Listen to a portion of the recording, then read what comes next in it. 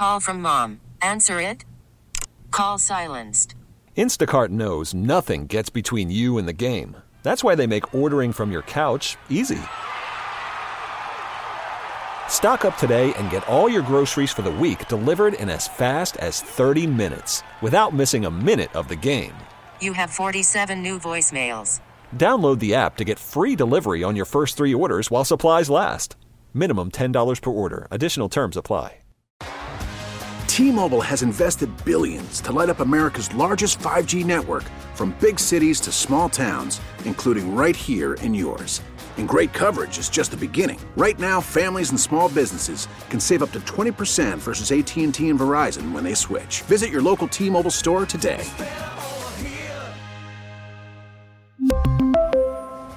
Plan savings with 3 lines of T-Mobile Essentials versus comparable available plans. Plan features and taxes and fees may vary.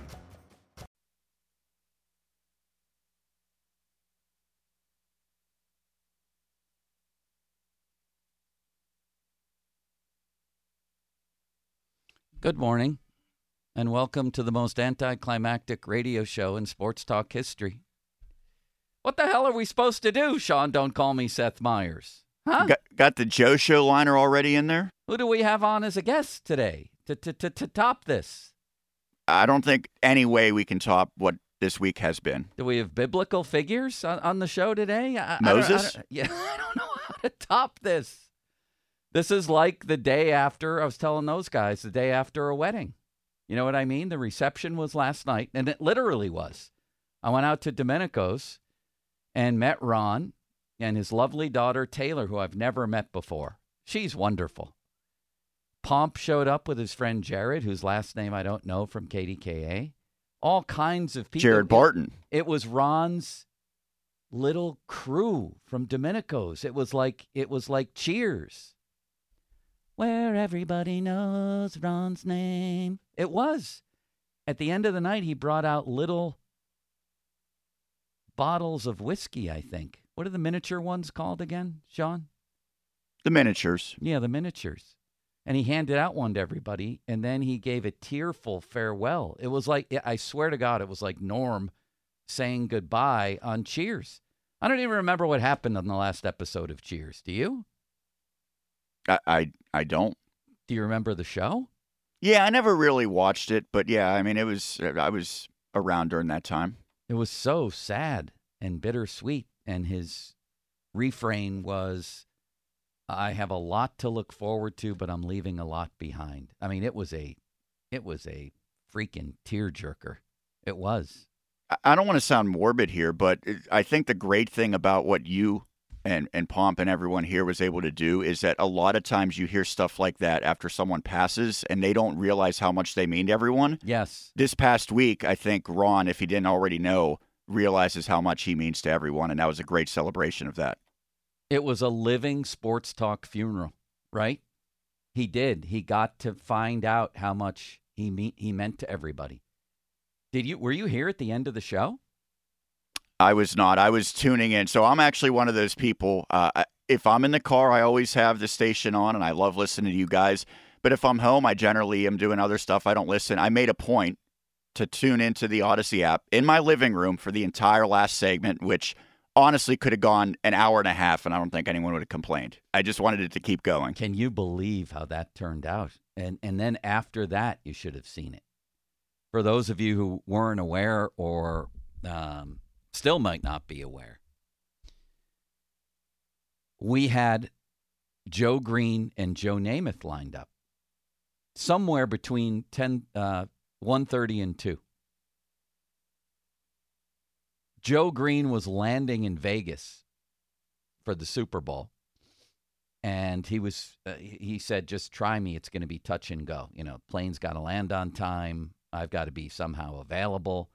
Started to get late with him, and then Namath I lost all hope for. I really did. I had spoken to him the day before, and at the end of our conversation, he said, and I think, what is he, 80? Is that right? He said, my memory is still pretty good, but you might want to send me a text at 1 o'clock. So I thought right then, this could be problematic. And it was problematic. I still don't know how he called in. Do you know why, Sean? He called the fan number, the caller number. Nobody gave him that number, except here's what happened. Somebody called City Limits yesterday, a.k.a. Mr. P, and said, I'm Joe's, when we were panicking, right? And, of course, Ron didn't know what was happening. The whole thing was supposed to be a surprise for him. And somebody called in who was somehow distantly related to Joe Namath and said, I'll let him know that he needs to call. Somebody just from out of the blue. We had been frantically trying, and with the number that he gave me and other numbers and everything else, he called the hotline, like Joe from Beaver Falls or Joe from Sarasota, Florida. He called 412-928-9370. Joe Namath. And City Limits, to his eternal credit, his everlasting credit, noticed the number that came up. We have, 8 lines back there? Yeah, I'll give him a ton of credit because especially on a busy show like that where he was calling people, sometimes that can go under the radar. Why would he even look at the fan calls in the last segment when we weren't taking any more calls? Why would he even look there? But he did. This was like the Immaculate Reception. And I think you said it yesterday. It was kind of a bookend for Ron, right? That's what got him into to sports. It was perfect. We're gonna listen to that in a minute. But then what happened after that? Right after the show, you should have seen it, Sean. Ron leaves the studio, and everybody who was working here, salespeople, bosses, other talent on the air, lined up in the hallway and clapped. It was like the end of An Officer and a Gentleman with Richard Gere. Remember the end of that movie? They're in the factory or wherever one of them, she worked, I guess. I don't know. And he walks in and picks up Julia Roberts and takes her out, and everybody in the whole place clapped. Do you remember the end of that movie? Can't say that I saw it, unfortunately. The only way I could have recreated it better was if I had picked up Ron and walked him over to the stairs. It was unbelievable. And that's what finally got me. Everybody clapping. Of course, he wanted no part of it. He gave a couple hugs and then walked out. And everybody kept clapping through the glass doors as Ron walked out the door. Now I'm going to start crying again. This really is like the day after some major life event. Yeah, it's so difficult to try to move on and focus on anything else. But I'm sure if you asked Ron, he would say, "Don't worry, don't think about me. I'm history now, so just talk about the big sports stories." But yeah, from the very start, 14 years here, and then of course, what did he say? 44 years, 46 years overall as a writer and everything in this area. It's just incredible. It really is like sports. It's like an athlete or a coach in that the game goes on here. And I guess this, for the time being at least, this is the Joe show. It's not Cook and Joe. It feels very weird. When I walk up those stairs every day, I see the back of Ron's bald head. The guy gets here at 5 in the morning. I don't know how, but he gets here, and he's usually playing solitaire. I walk up the stairs. He's up in the glass conference room, and I see the back of his head every day. I get a text from him every morning at about 5 a.m. with some show ideas. That's done. He's taken his last carry. He's thrown his last pass. He scored his last touchdown. But we forge ahead, right? Actually, we don't. We go back to yesterday's show because I wanted people to hear the ending. And I had so many people texting me, tweeting me, saying the end of that show is something I'll always remember. Like they went back and listened to it. I went back and listened to it. My wife hates the show. I mean, she hates sports talk, I should say. She hates every sports show. She listened to it live, which was an absolute miracle. She listened to it live. So why don't we take people back to the final segment yesterday of Ron Cook's fabled sports media career. And I'm the type of person I imagine a lot of people out there are, where everything could go great, whatever, with a presentation or a day at your job or a week at your job. but you can't stop thinking about the one thing that went wrong. You could walk into a room and 8 million people could be clapping and cheering for you, and then there's one guy in the back who's booing, and that's all you think about. Maybe there's ego related here. Maybe too much pride. I don't know, Sean. But I wanted the show to end perfectly.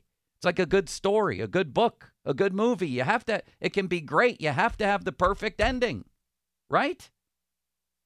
Well, I think the good news for you and for everyone is that you were able to provide that yesterday. Well, I didn't provide it, but it just happened. I helped. But I was panicking, and I was sad. And the way everything had gone over the course of the week, with help from you, from City Limits, from Nelly, from past producers like Horse and Folsey, who opened up the Rolodex all week for people like Terry Francona, to Bob Pompiani, to Pony, to the boss here, Craig Riley, to everybody, made the whole week happen. And then we get to the last segment of the last day, and I pictured a little tiny Ron Cook in Beaver Falls. Maybe 6-year-old Ron Cook with a beard, right? Worshiping Joe Namath.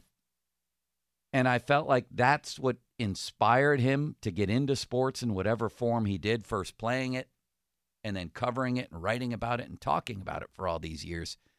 What better way to cap it all than to have Joe Namath, his idol, the guy who inspired him, come on at the end of the show? This was going to be better than the Jerome Bettis last act. So let's take you to about, 1:45 p.m. The show's supposed to end at 1:53. Who's kidding who? We never end on time, a segment or a show. But still, I've given up hope. Joe Green has landed or not landed in Vegas. I understood that he was incredibly busy. And I understand that Namath, very busy man, may have forgotten. I think I made up a story that he had a flight thing. I wasn't even telling the truth there. I was panicking. I was in full panic mode. And then it happened. The perfect ending. Even perfecter or more perfect, because it came out of nowhere at the end. So I'll take you back to about 1:45 p.m. yesterday as I'm desperately buying time and giving up hope.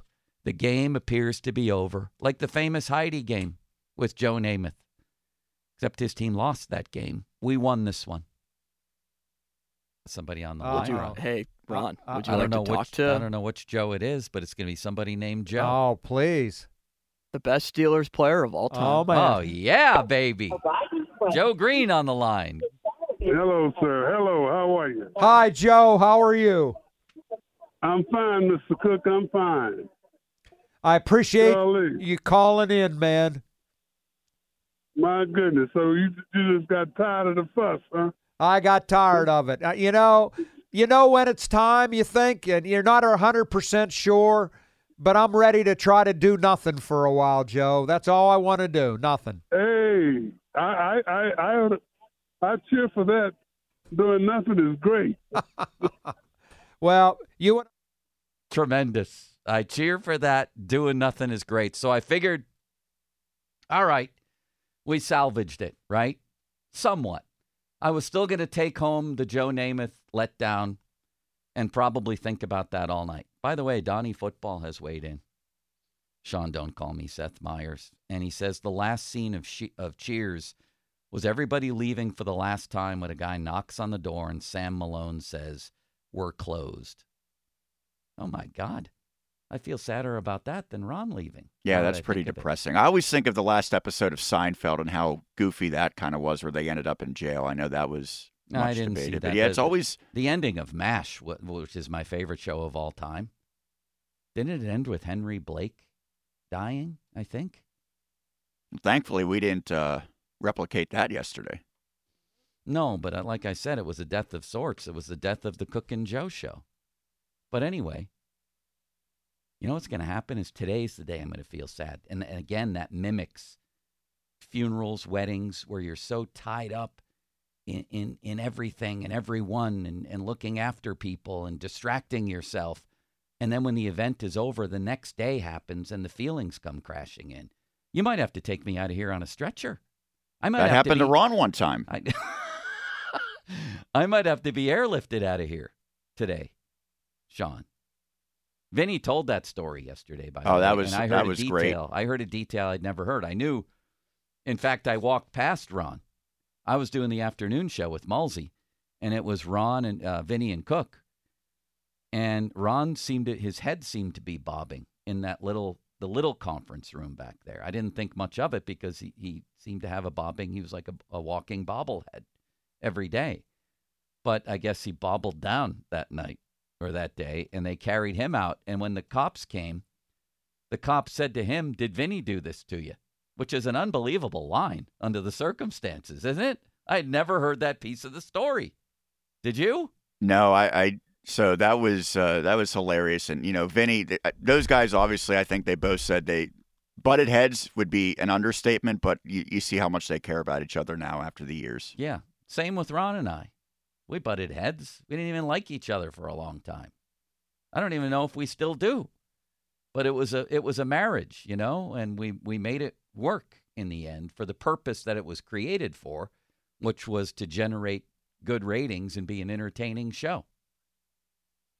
And so this is also the day after the divorce. Why am I here? I guess it's the Joe Show now. Anyway, is that what they're calling it? Is that what the thing at the beginning said? Yeah, as of today, it appears it's the Joe Show now. One day only Joe Show. So, back to yesterday. Suddenly, without warning and against all odds, because it was now 1:50 and the show was ending, quite frankly, this happened. Like Terry Francona's from New Brighton. Yes. All the road trips you've taken. And I said, I want to finish this with Namath. And guess what, Joe? No. And we're going to finish. We are. Oh. We're going to finish it with Joe Namath. Broadway Joe. From beginning to end. Joe, how are you? Talk to Ron Cook. Hey, Ron, it's Beaver Valley Ron and Joe. Beaver Falls. Yes, sir, Joe. I'm a Beaver Falls boy and proud of it, just like you. Well, thanks for having me on, you guys. I appreciate you calling, man. We were just talking about how it's always a thrill to talk to you. Well, I wish more people felt that way. I think they all feel that way, Joe. How's your health? How are you doing? You okay? Yes. It's not a perfect world, but the family's healthy. The grandchildren. My brother Frank moved on a couple of weeks ago.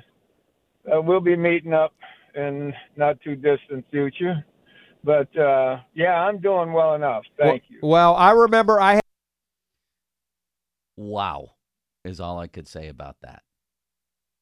I still can't believe it. I can't believe it happened. And it was the perfect ending. It was like a well-written book the whole week, the way it turned out. How about if you could match guess, you know how Sully likes to match twosomes on his lines and then figure out the third guy? If you could match guests in twosomes, Francona and Calipari would have been a perfect match. Well, what happens? What happens, Sean? Don't call me Seth Meyers. They got matched up yesterday. By accident. Calipari was going to call in at any point. Marty Tuffer, his old roommate from Clarion, who's a salesperson here, arranged. I wasn't even thinking Calipari. He arranged for Calipari. Cal will call you at some point today between 10 and 2. Cool.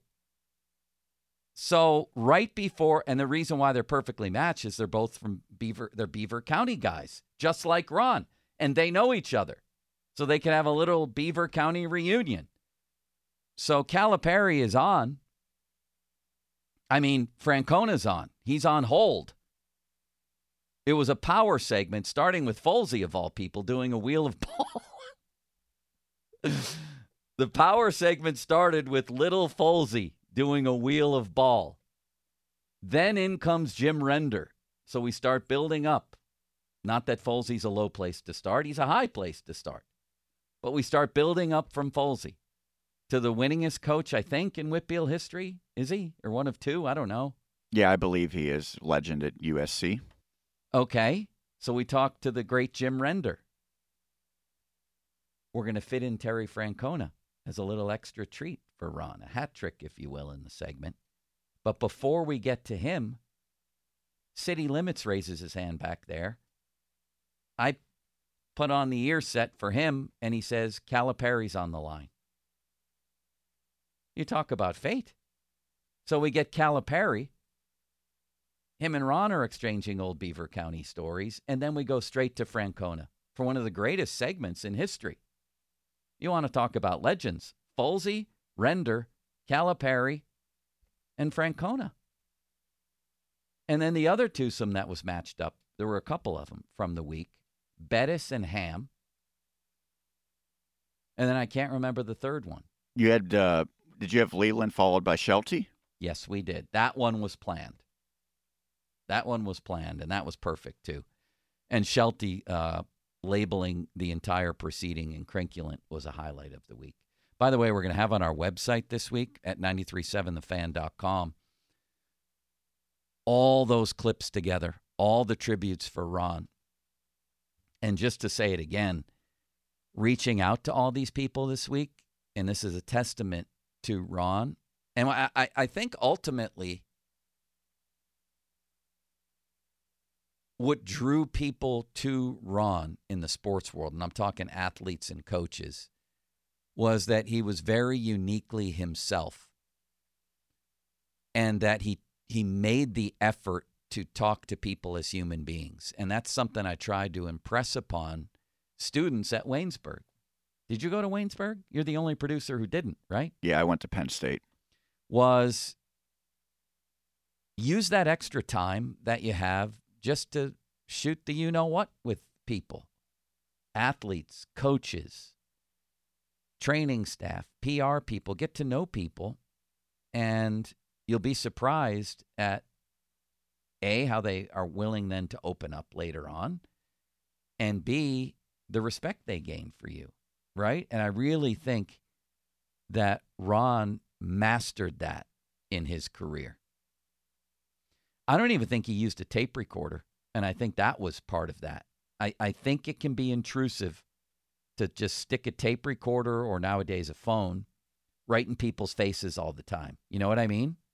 I actually had that exact debate last night because, do you know Bill Beckner, the great writer for the Trib? Yes, I do. He does the handwritten notes. Right. And I was always afraid. The first few times I covered something for the newspaper, that's what I did. And I said, I'm not good enough to do this without messing up, and I don't want to misquote someone. I think it is a very impressive skill to be able to do that without a tape recorder, because I have to go back and transcribe every word because I don't trust myself to get it correct. Right. Me neither. So sometimes I would go with the hidden tape recorder or phone under the notebook. But Ron, I really think, and I had the class do an exercise. You be the interviewee. You tell me what feels more impersonal. Someone standing there looking down at a notebook every once in a while, or someone standing there with a phone in your face. It's just very different. But anyway, Ron personalized the business for people. And I also compared him to some of the great archetypes from literature and movies, which is the unlovable curmudgeon who just needs one little turn of the key, and he becomes far the opposite of that. He was the Grinch, whose heart was 1.5 sizes too big. Was it 1.5 sizes, John? Yeah, that sounds, the Grinch? Yeah, sounds or right. 1.25. In other words, you're so far on one side that you have all of that in you on the other side. There's no middle ground, right? You're the lovable, the inaccessibly lovable curmudgeon. Shrek. Ron was Shrek. He was a big green monster going up to people's lockers. But once you got to know him, he turned into the Shrek we saw at the end that the beautiful girl fell in love with. Maybe that's next for Ron. He was Ebenezer Scrooge, right? Didn't that turn out that way? Yeah, the ghosts visit him and whatnot. And he turned out to be abnormally nice instead of horrifying, right? Do I have that right, that story? Yep. Yeah, you got it. And even Sixth Sense, you remember how that turned out? The little kid was afraid of all those monsters under his beds until he actually humanized them. and tried to get to know them, and they turned out to be very nice people. Do you remember that? Sounds just like Ron to me. I see dead people. You remember that line from that movie? I do, yeah. That's Ron. The horrifying curmudgeon that if you just turn it a little bit, he instantly transforms into not just a normal person, but a lovable teddy bear. Shrek at the end. Ebenezer Scrooge. Who was the other guy? The Grinch. The Grinch who stole Christmas. Ron, on his worst days, would go into your house and steal all your toys and bring them up to his little mountain in the North Hills. On his best days, and the person he really is he would recreate Christmas better than it was. That's what I'm talking about. Does that make sense? Yeah, it makes sense. I somewhat agree with that. You know, I didn't know what to expect when I first started working. He's intimidating when you first see him. He doesn't talk to people sometimes, new people. They're like, what's this guy's deal? He doesn't say anything in the hallway. He's gruff. He's mean. I think it took him a couple weeks to figure out my name was actually Sean and not Seth as well. He was really thrown off by that. But yeah, again, I said it at the end of Tuesday's show. Like, he truly, beyond just a cohort, he was very nice to me in terms of just being a good person. Right. And he had great affection for you. He has great affection for you. You're still alive. So not only is he not in his real self the guy who will ignore you and huff and puff and intimidate unintentionally with the beard and the folded arms and the partially bald head. He's a guy who will call you or your significant other on their birthdays. He'll ask me about my kid every day when I walk in. Ask me about my golf game incessantly. Check in with me from time to time just to see how I am. And those stories flowed last night at Domenico's too. Can you play the theme from Cheers at some point in this show, Sean? I can absolutely do that for you. So here we are a day later, the day after the wedding, the day after the sports talk funeral, so to speak. And we move on. We have a Super Bowl to get to. We have awards rants to get to. And we have Tyler Kennedy to get to. This was Off the Top, presented by JP Roofing and Siding. Man, we have a stock show again. We certainly can't outdo what we've done, but we can try. I think I have fast Willie Parker at 1 o'clock talking about that Super Bowl run and one other play in that game when I think he might have scored a touchdown if things had turned out differently. I don't know about him, though. I talked to him last night. He said 1 or 1:30. I said, which one? He said, whatever, just call me. That made me a little nervous, Sean. Sounds like Joe Namath almost. It does, right? I called. God bless me. I called Willie Parker yesterday and didn't leave a message. And I've never talked to him. I had a pretty good relationship with him when he was here. I didn't leave a message, and then he called back, and I was at Domenico's in the middle of the bar, and I got the distinct sense that when he realized who had called him, he was at least mildly disappointed that it was someone from his past and it was a sports writer. But he felt obligated to talk, and then I said, I really would love to talk to you about that Super Bowl, about what you're up to, all that stuff. You're a legend. He is. And that's when he said 1:30, whatever, just call me. I said, should I text first? He's like, no, just call. So I'm nervous about that one. I think there's maybe a 40% chance it'll happen. Better than nothing. I think we'll give it a shot. Yeah. We've had a good week so far. Yeah. There's a near 100% chance that Tyler Kennedy will join me next to talk all things Penguins, and what an interesting night for them with the Marc-Andre Fleury situation. Tonight's his 1,000th game, correct? I believe it's that's against the Penguins, and yeah. I know we're going to hear from Sully talking about when ultimately they had to make the decision to move on from him. Yeah, he was really good. And I thought just very real about how that whole situation went down.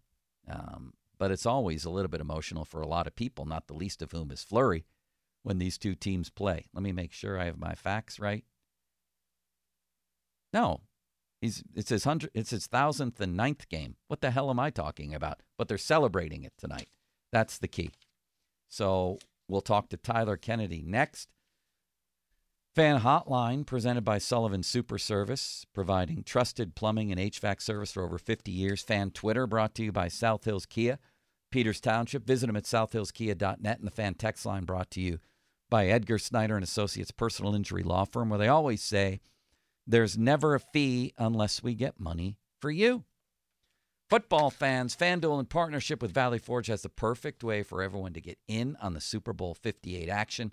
With a no-sweat same-game parlay, when you bet on Super Bowl 58 on FanDuel, one game can mean a lot of wins. And I've had a lot of time to think about this one. And America's #1 sportsbook has all your favorite money line, bets, spread, whatever, prop, whatever you want. I'm going back to Purdy over 12.5 yards. What's going on here? I know what's going on. Most of the time, he didn't get that this year. But when the games get bigger, quarterbacks are more willing to risk themselves. And in the last 2 games, he went over. Profoundly over last game, and he will again. He's also going to be under immense pressure, I think, from Kansas City, which is going to force him to run. So go over with him. Start that to build an SGP, a same-game parlay. You'll get bonus bets back if your SGP doesn't win. You can build your own or borrow some or part of an SGP already made for you at America's #1 sportsbook. Visit FanDuel.com/Starkey if you don't already have an account. 21 plus, present in Pennsylvania. Minimum 3-leg parlay required. Refund issued as non-withdrawable bonus bets that expire 7 days after receipt. Max refund $5 unless otherwise specified. Restrictions apply. See terms at sportsbook.fanduel.com. Gambling problem? Call 1-800-GAMBLER.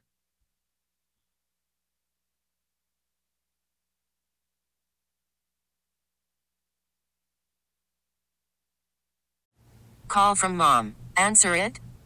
Call silenced. Instacart knows nothing gets between you and the game. That's why they make ordering from your couch easy. Stock up today and get all your groceries for the week delivered in as fast as 30 minutes without missing a minute of the game.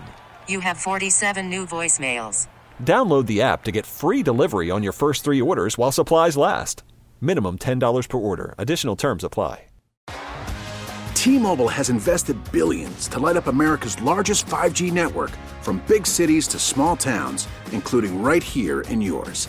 And great coverage is just the beginning. Right now, families and small businesses can save up to 20% versus AT&T and Verizon when they switch. Visit your local T-Mobile store today.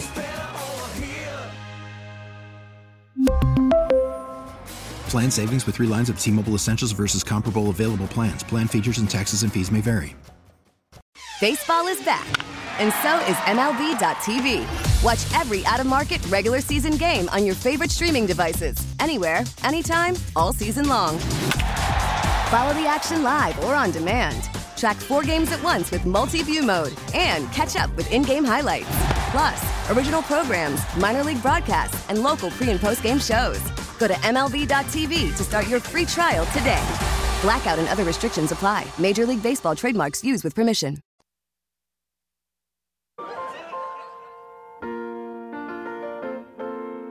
Making your way in the world today takes everything you've got.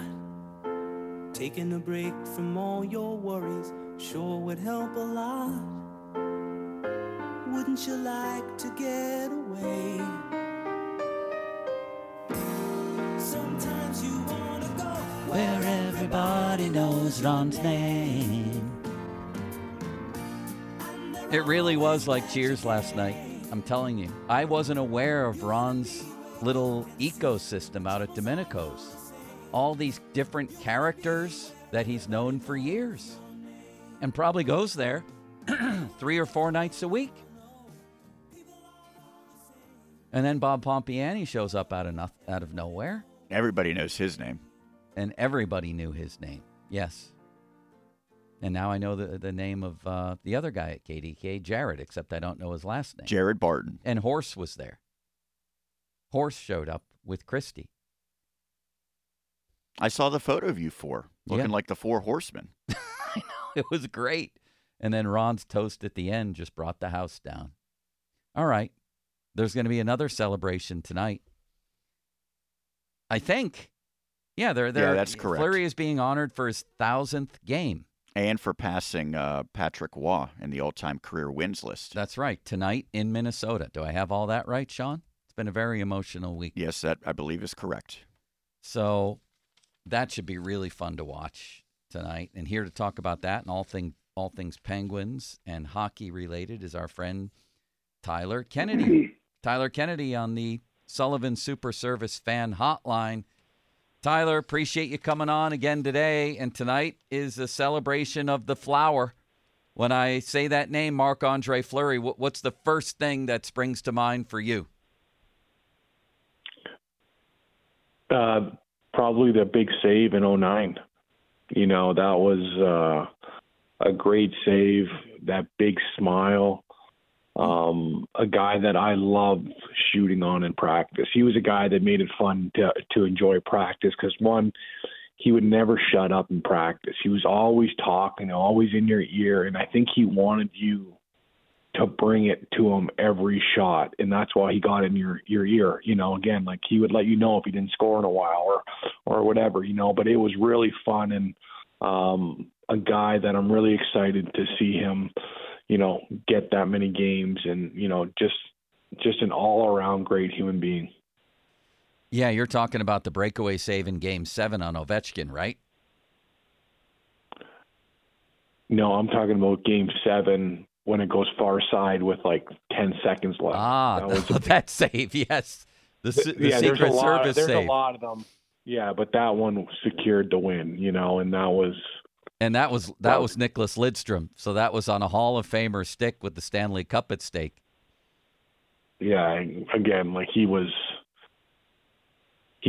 can pick up his game when he needed to, and you know he's a guy that he took care of himself a lot. You see him with the shirt off, whatever. He is shredded. There's some goalies I've played with that are a little chubby, or you know, he was a guy that ate healthy, really took care of his body, and that's why he's been there so long, and that's why he's got so many games. But again, he made it fun coming to the rink every day. Well, having covered sports for a long time, there's a lot of pro athletes who appear to be really nice guys, or when the cameras are on, they're very nice, and then it changes. But I always got the impression with him that this is a genuinely decent and good human being, and his teammates absolutely adore him. And I'm pretty sure I have that right. Yes? Yeah, every guy loved Flower. He took care of the boys, and you know, again, he was a joy to be around, even off ice. He was my first ride in a Lamborghini. He bought a Lamborghini, and I remember he goes, "This was like my first year." And he's like, "Kenny, you want to go for a ride to the airport? You know, we'll drive to, you know, I'll take you to the airport." My bag barely fit in the back of the Lamborghini. You know, it was squished in there. And he had this blacked out Lamborghini. Thing was unbelievable. And then he put exhaust on it. So coming out of the city, going through Fort Pitt, he slowed down, let all the traffic like kind of gain some space, and he hammered it. And I honestly thought the tunnel was going to collapse. This thing was so loud, and it was so fun. But that was Flower for you. You know, again, it was my first time in a car like that, and he made an experience, that's for sure. How are you feeling about the Penguins right now? They've played, I think, a couple pretty good games in a row. I saw where Josh Yohe wrote, and I tend to agree. I don't know how I feel about it because I like entertaining hockey. But his point was when they play conservatively, they play better. And they win most low-scoring games, and they don't win many more high-scoring games than they lose. How do you feel about them right now, and do you agree with that? Well, especially going near the playoffs, you know, games do tend to get tighter, and I feel like the Penguins have been clawing for a while of getting those wins. You know, it's not easy for them to get wins, and they're learning how to win, you know, in those low-scoring games, which is huge because you need to know how to do that in playoffs. The one thing, again, I love how they're playing. I think they're really doing well. But when I look around in the league, the teams that they're competing against for a playoff spot, they're heating up too. You know, when I look at the Islanders are they're starting to play well. Jersey starting to play well. Philadelphia still, they got a win last night, which sucks. So again, I think it's the biggest thing. It's going to be a fight right to the end.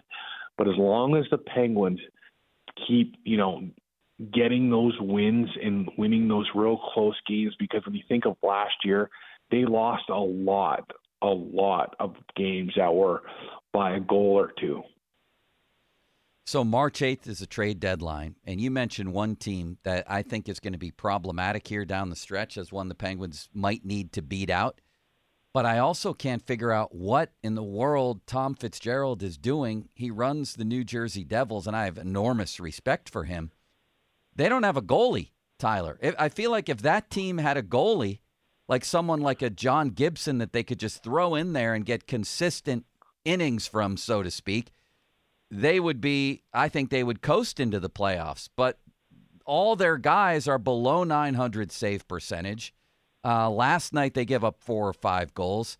Are they going to get a goalie or not? Well, I think they definitely need a goalie. And when you look at the goals last night, a lot of those goals are those little squeakers that kind of sink you, that get through the goalie. The guy goes behind them and puts it in. And that's what makes the league so tight, is obviously the cap.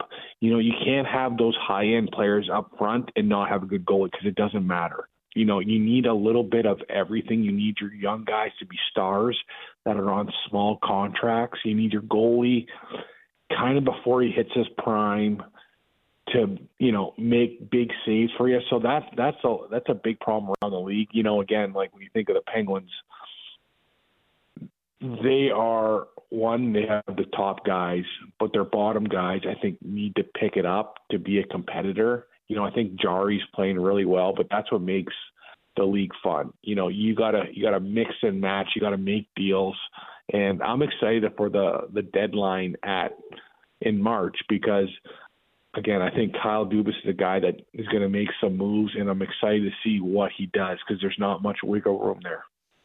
Well, speaking of goaltending, if you would have told me that whatever it is, 50 games into the season or so, that the Penguins' 2 goalies would both be in the top 10 in save percentage and the team would have 7 shutouts, I honestly would have said, Tyler, they're battling for the top spot in the conference, let alone the division. But here they are, and clearly the power play has been the biggest problem. Did you sense something maybe turning in the last game? Can they move forward from here and have an above-average power play at least?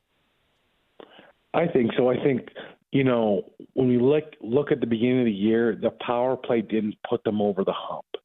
And when you look at the last game, that power play won the game.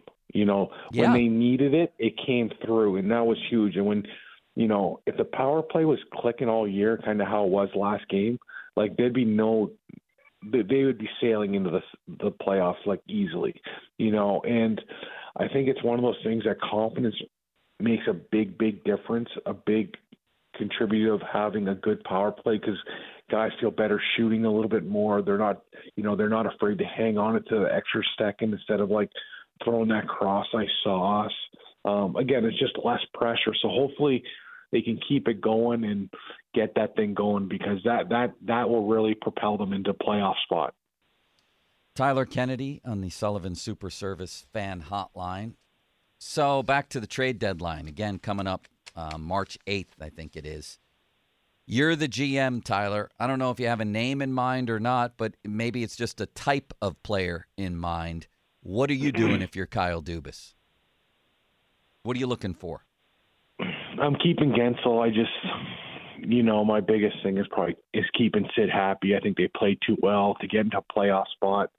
That top line needs to play how they've been playing. I think if you get rid of Gensel, it changes that top line, which will be hard for them to compete against other top lines.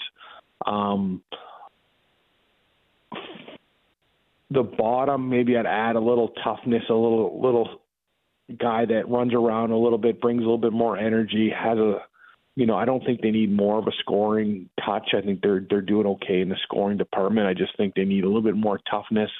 When you see a guy like Noah get hurt like that, you wish someone would come in and do something, or, stuff like that, because if it's one of your stars, you're going to want a reaction, and especially coming down, playing teams like Philadelphia, New York.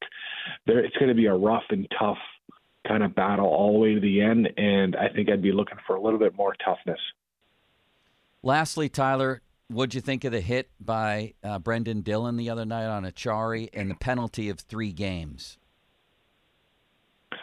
I think you have to be in control of your body. I think it happens so fast. I played with Dillon. I do not think he's a dirty player. I don't think it was on purpose. I don't think it was malicious to, the way he tried to hit him.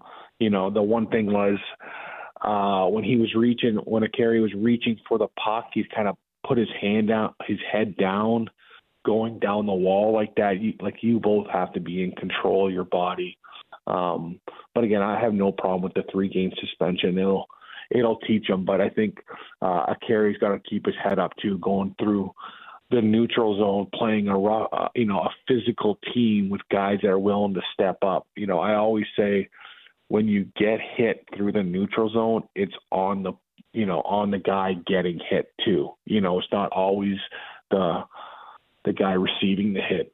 I remember when I was playing against certain players, I was thinking this morning actually, when you're on the ice with Cornwall of Detroit, you knew through the neutral zone, you better get your head up because he's going to step up here and there and it's going to hurt. So I think it's a little bit of both. But again, I have no problem with that 3-game suspension. Tyler, thanks for taking the time, man. And we'll talk to you next week. Thanks, guys. Have a good weekend. Tyler Kennedy. Sadly, there is no guys. It's not plural anymore, Sean. Thanks, Guy. I keep looking over there, and there's no Ron. Usually he's pacing around a little bit, pounding out one-fingered texts and watching the TV and yelling at me. Do we need to put something in that chair? Like, not a scarecrow, but maybe some sort of remembrance of Ron? Like a tribute, like a jersey? Yeah, something maybe like that? maybe his Yeah, Sports Illustrated sweatshirt that he wore a lot. You know what I gave him last night? A framed picture of Willie Stargell, autographed. Oh, that's awesome. Yeah, it's one of his favorite guys from his career. One of mine, too. But I was thinking... Now, was it just Willie Stargell? Yeah. Okay. Yeah, what do you mean? Well, I didn't... Sometimes they... Like a team photo? Yeah, I didn't know if they, had multiple guys in there or if it was just a solo shot. No, it's Willie, man, and it's from his prime, where he's got those mutton chop sideburns and he's going through the bat twirl before probably crushing a ball into the seats. It's got to be from like 1972 or something, 73. And it's autographed. And I was thinking on the way out of the house, what can I give Ron that he could put up in his new place? I didn't go out and shop for anything. So I'm like, you know what? It would be more meaningful if I gave him something that meant something to me, that means something to both of us, for him to, and that's not too big, because from what I understand, they're going to have trouble fitting all his stuff, not that he has much of it, in his car. That's what his daughter was telling me last night. Like, we're not going to be able to fit everything on our trip to Florida. Well, he's going to have to leave some stuff behind, I guess. Fan weather brought to you by Sun Chevrolet. Check out special financing for qualified buyers on new Silverado 1500 trucks. Really warm with some sun today and a high of 62. We're going to talk to Ray Fittipaldo next, and we're going to talk about, I'm really starting to get annoyed. Usually I don't have huge takes on awards or even halls of fame, but I got some big ones today. I really do. And we're going to talk to Ray about TJ Watt not winning Defensive Player of the Year. Now, 50-minute mark on the Fan, brought to you by South Hills Chrysler Jeep Dodge, Route 19 in Peters Township, celebrating 50 years in the South Hills. Myles Garrett wins this award, and I would have had less of a problem if Micah Parsons won it. I mean, when you win an award like this, Defensive Player of the Year, don't you sort of have to clinch it down the stretch? This is what Myles Garrett did in his last 7 games as the Browns were fighting desperately for the playoffs. 7 games. And he sat out the last one. They had things clinched. I'm not going to hold that against him. So maybe this should be 6 games. 1 sack, 7 quarterback hits, 0 forced fumbles. That's not exactly finishing with a flourish here to clinch an award. Are you kidding me? Meanwhile, TJ Watt in the last 7 games, 7.5 sacks, 8 tackles for loss, 13 quarterback hits, 2 forced fumbles. He made a drive for the award. Myles Garrett didn't. This is a Lifetime Achievement Award. And I told Ron this yesterday, and I felt like this all along, despite it seems some momentum swinging in TJ's direction, that the voters were going to say at some point one year, he's got to win it, Myles Garrett. This should be the year. Let's vote for him. I don't know who voted for who. I haven't seen individual votes. I looked at the AP NFL Award voters, and some of them are a little curious, like Brady and Bruschi, both. 2 ex-Patriots in there. I'm not sure I love that idea. Do you, Sean? No, I don't. Yeah, you could definitely get some favoritism with that type of alignment.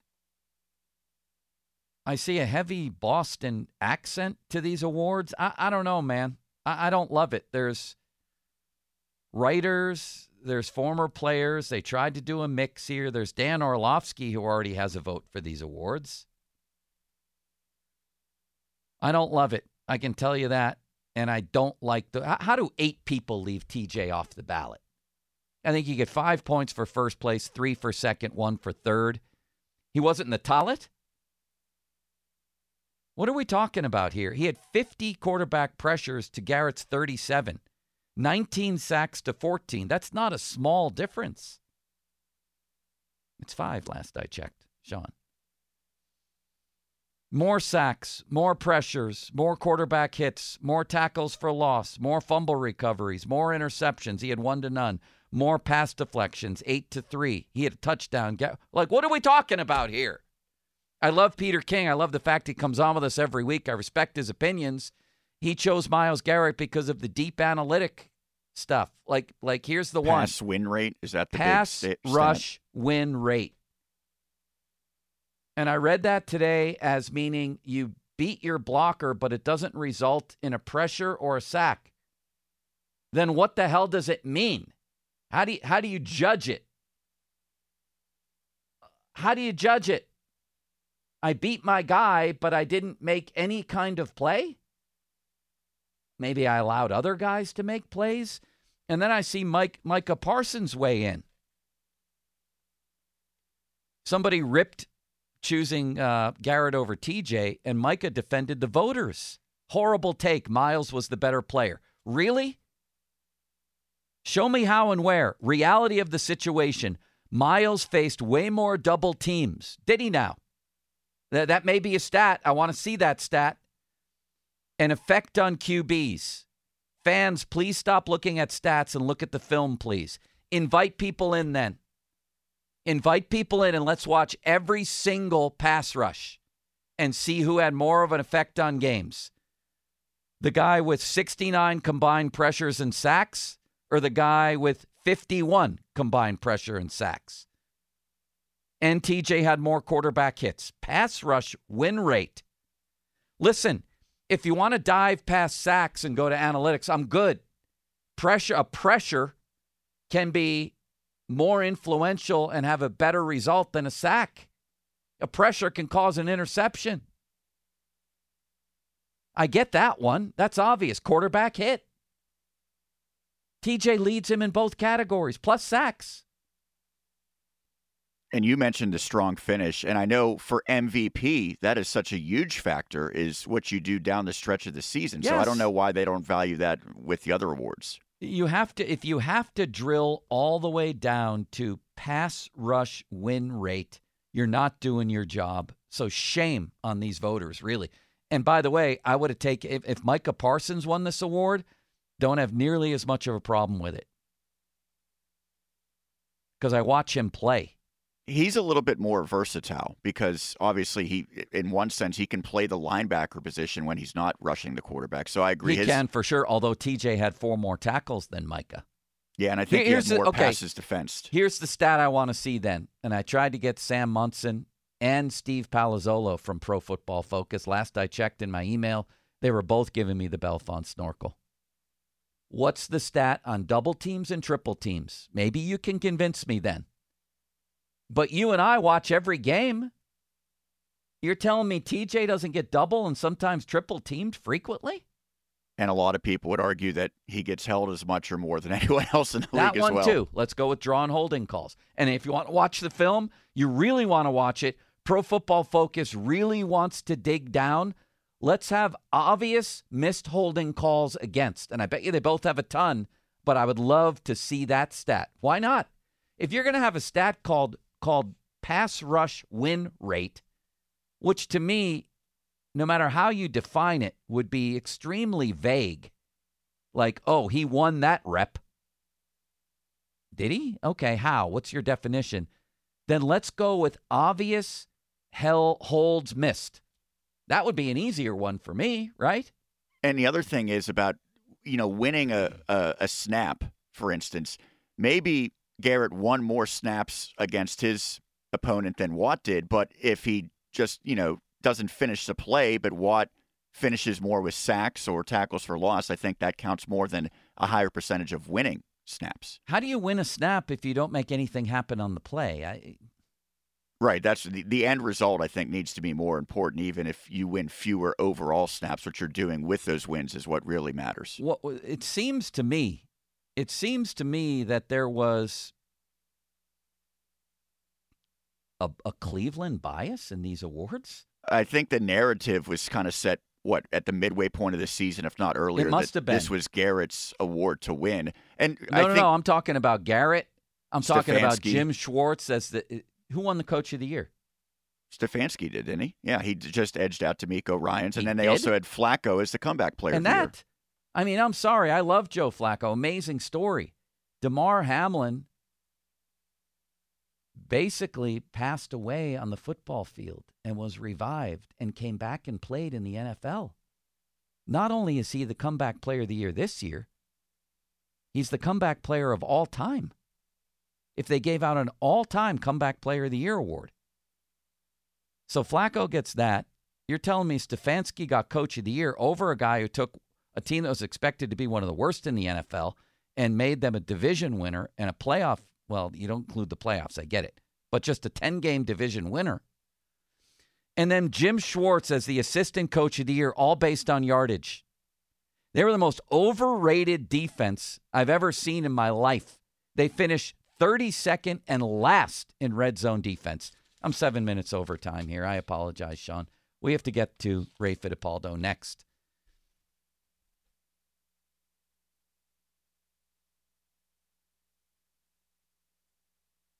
The Joe Show. I didn't know they had done that. I'm not ready for that yet. I'm still mourning, Ron. It's the day after. You were supposed to play Everybody Loves Raymond, but it's okay. That's a good point. Ron's always here to remind me of that previously. I know. I was also remiss, and my first awards take was a rant against the TJ Watt thing. It should have been congratulating Cam Heyward for the Walter Payton Man of the Year award. That is a big deal, and he is well deserving. We're going to play a little bit of his speech, I believe, or an interview that he did. And I was talking earlier with Tyler Kennedy about Marc-Andre Fleury. And I don't really know all these guys, even if I've interacted with them a bunch, right?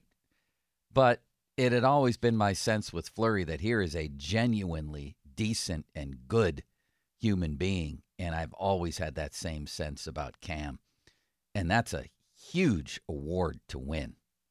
So congratulations to Cam Heyward for all the great work that he does with people off the field. His foundation, just a gigantic deal. He's been knocking on that door for a few years, and now he won it. But I'm not going to stop with my Cleveland Browns defense rant and Jim Schwartz before we get to Ray. Are you kidding me here? Because yards? That's why? Here was the Browns down the stretch. They allowed 31 to Baltimore, 29 to Denver in a 29-12 loss, 36 to the Rams, 27 to Jacksonville, 17 to an inept Chicago offense, 22 to Houston. The Jets don't even count, and they still allowed 20, and then 31 in the last game. They finished, God bless me, last in the NFL in red zone defense, and not even in the top 10 in scoring defense. Great job, Jim. Boy, you really rejuvenated that defense. Get the hell out of here with this. Let's go to the the Sullivan Super Service fan hotline. There we go. For Ray Fittipaldo. Ray, thank you for waiting so long. It's been a very emotional day minus Ron. It's like the day after a wedding when all the emotions come crashing in. How are you? I'm doing good. Hopefully you have some leftover cookies from that wedding. But I have to say I'm honored to be on the very first Joe show. So you're the first media guest on the Joe show. I don't know how long it's going to stay the Joe show, but it is, I guess, for now. What do you make of this, Ray? Let's start with these awards. Let's start with Jim Schwartz, because this one really ticks me off for some reason. Usually I don't care, like the coordinator of the year, who cares? And I get that they didn't allow a lot of yards, but I've always disagreed that yards should be the top measurement anyway. Last in the NFL in red zone defense, gashed down the stretch multiple times, and they weren't in the top 10 in scoring defense? That's your coordinator of the year? Yeah, I think, Joe, they got a ton of publicity in the first half of the season when they were on pace, I think, to set NFL records with yardage given up, maybe even points. I think they were halfway decent with points in the first half of the season. But you're right, down the stretch, they fell apart. Houston did whatever they wanted to do to them in the playoffs. And I know that's voted on previously, but they were not an elite defense by the end of the season. So, for both Myles Garrett and for Jim Schwartz, I don't know who else was up for assistant coach of the year.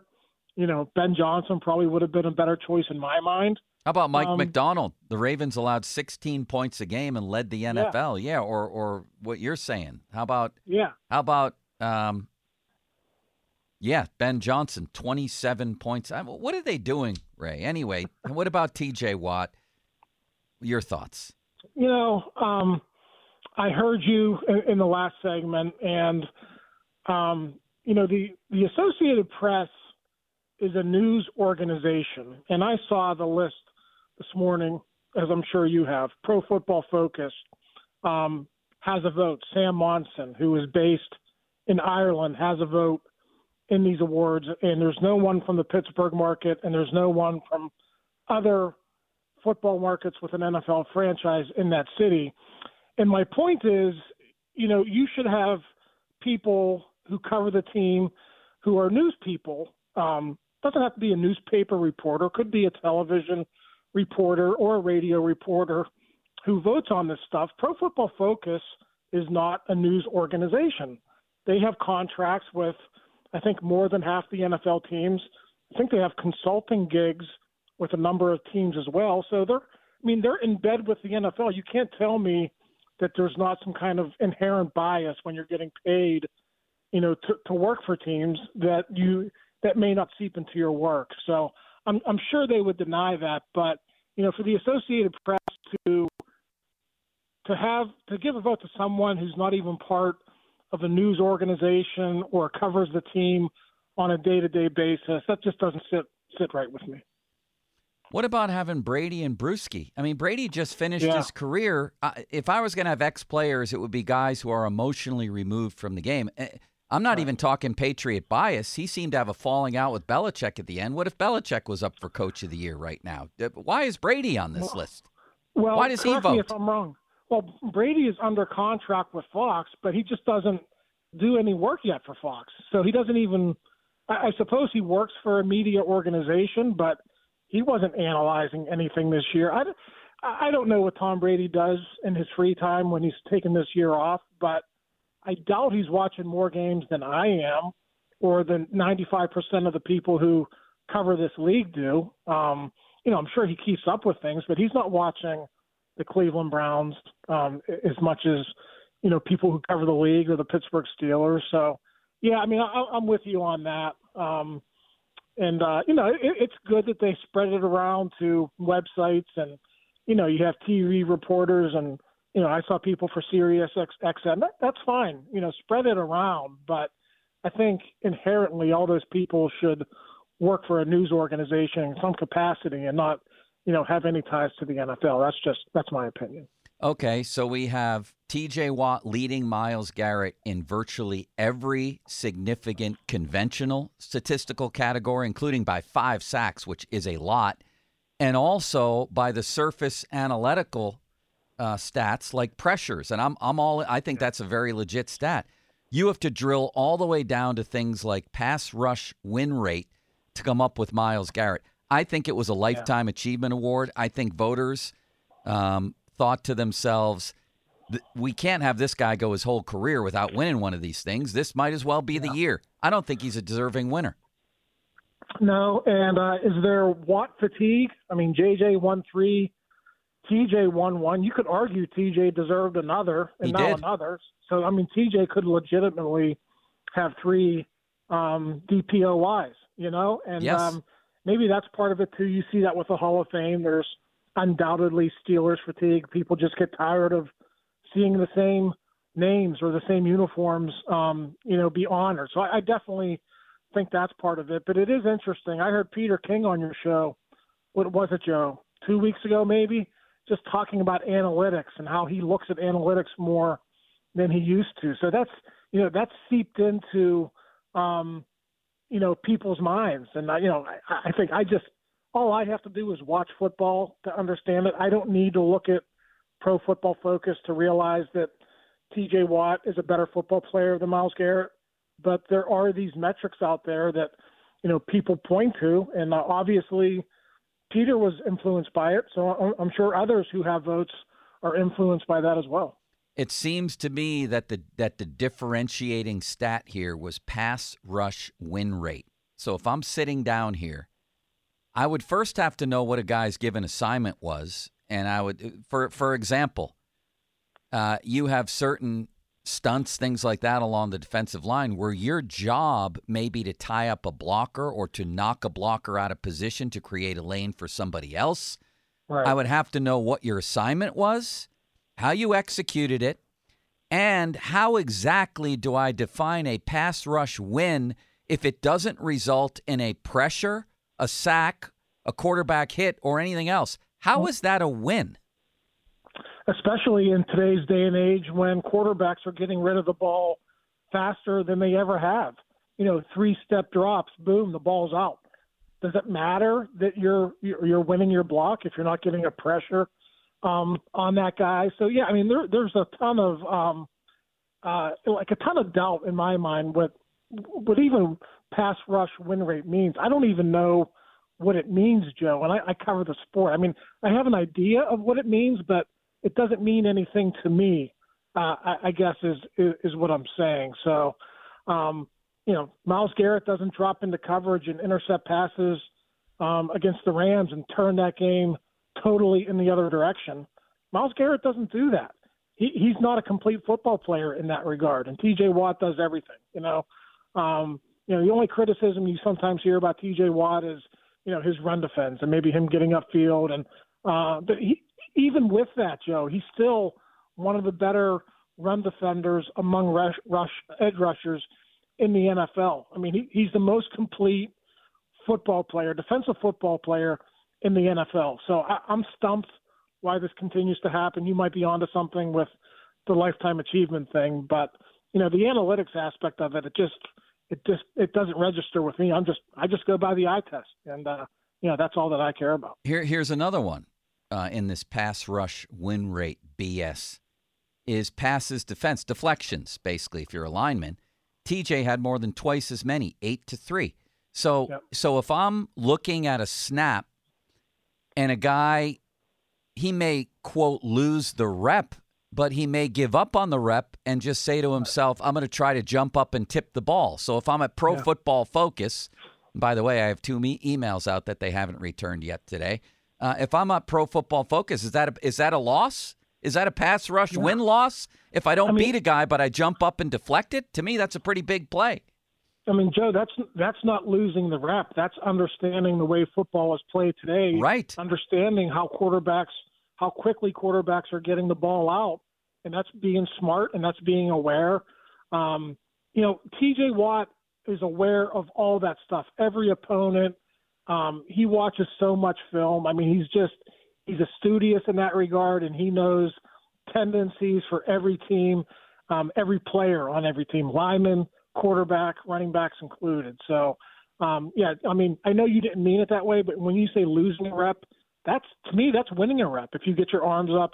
No, that's exactly how I meant it. I'm wondering if in their eyes, they're watching that rep and saying, he lost that one, and then he just jumped up and deflected the pass. That's a lost pass rush. That's a pass rush loss. You know what I mean? That's just TJ actually intercepted a pass doing that once. I think it was against the Ravens. Yeah, and PFF probably gave him a pass rush win-loss on that one. On that play. You know, it's just the whole thing is ridiculous. Not advanced stats. I respect the fact that PFF tries to quantify what has previously nobody's even attempted. So quarterback pressures, that's a great one. Those are sometimes more influential than sacks. Quarterback hits, things like that. I'd love to know, and I was telling Sean, don't call me Seth Meyers, give me a stat on how often a guy is double or triple teamed, because that's what Micah Parsons said why Garrett deserves this award. But I'd like to see that. I'd like to see that number. Don't tell me about pass rush win reps. Get the hell out of here with that. Anyway, right. How about Cam Heyward winning the Walter Payton Man of the Year? That was awesome. And anyone more deserving? I mean, Cam could have won that award the first time he was nominated. I know I've written about Cam and what he does in the community a lot. I know others, in this town have done that as well. So I think it was a long time coming, and we all know Cam probably has a year, maybe two left. So I think it was justice that he was recognized last night. His mom does a lot for this community. His grandmother, the whole family has been here for such a long time. I think it was great that at age 35 that he finally got it done. All right, Ray, very quickly here, your thoughts on the new wide receiver coach, and I guess what is the other sort of job position titled here? Is it quarterback's coach? Yeah. So what? I thought Sully was coming back. Where does he fit in all this? Well, Sully, I think they're still in talks. I think the Steelers want to retain Mike Sullivan, but it won't be for his previous role. And I think when you look at it, I think that makes sense. When you want to get more out of Kenny Pickett, I think maybe you say, let's just give him a different voice. Let's see if something else, registers with Kenny, and maybe you get a little bit more out of him. So maybe Tom Arth can get through to Kenny, and maybe that would be a good marriage there. But Mike Sullivan is well respected in the NFL and certainly within that building. So I think they would like to find a role for him, if they can. And, the receivers coach seems like a good hire. He's been in the NFL for a while. To me, that's the wild card of this whole scenario. Can a receivers coach, whoever it is, come in and get more out of George Pickens? Can you make those guys better team players? I don't know that could happen. I think every NFL team struggles with that, but I think it was clear after 2 years with Frisman Jackson that wasn't happening. So I think obviously they had to move on here, and hopefully Zach does a better job in that regard. All right, Ray, to free association, if you would. Are you ready? I am ready. I'm getting the feeling that Mason Rudolph's not coming back here, that the Steelers don't want him badly enough. You? I think it's trending in that direction, yes. Who's going to be their other quarterback? I wouldn't mind seeing Ryan Tannehill. Oh, my God. Explain that one, because I would very much mind seeing him. Well, I just think even though he's older, he knows Arthur Smith's offense. He's coming here as a backup, not as a starter. And I just think he could be a mentor to Kenny, and he can impart how Arthur Smith wants to do things. And I think that's important when you're making a transition to a new OC and a new playbook. You bullish on Russell Wilson, yes or no? No. Are you bullish on a big play for Kirk Cousins, yes or no? No, too expensive. Are you bullish on a trade for Justin Fields? No, I just don't think it makes sense. We had some pass rushers and a wide receiver get into the Hall of Fame. Does that create a little room for James Harrison and or Hines Ward, and which one makes it, if either? Well, I mean, Hines only has a couple of cracks left, so I hope it's Hines, but there's such a logjam at receiver, so if I had to pick between those two, I would pick Hairston. Thank you, Ray. All right, Joe. Have a good weekend. I'll talk to you. Take care, man. That is Ray Fittipaldo. Read his stuff at postgazette.com. Fan Twitter brought to you by South Hills Kia, Peters Township. Visit him at southhillskia.net. Text line brought to you by Edgar Snyder and Associates, personal injury law firm, where they always say there's never a fee unless we get money for you.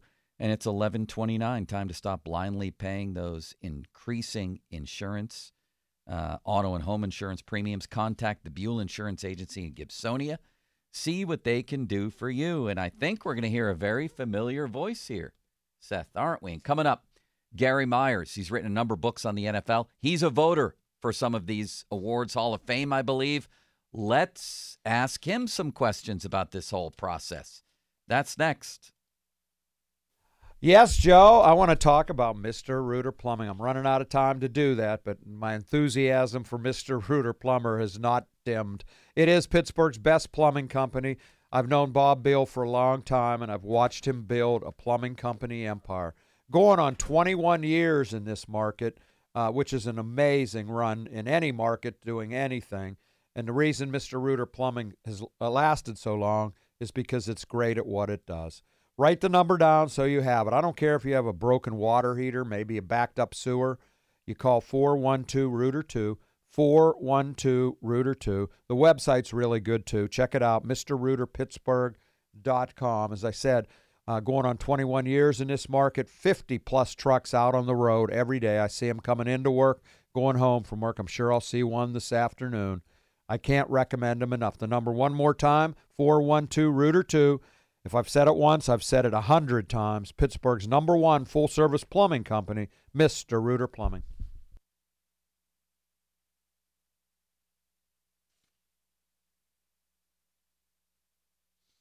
In one of Ron's final acts of kindness toward the show, he secured my next guest here, and that is noted NFL author, columnist, Hall of Fame voter, Gary Myers. He is on the Sullivan Super Service fan hotline, Pittsburgh's trusted plumbing and HVAC provider for over 50 years.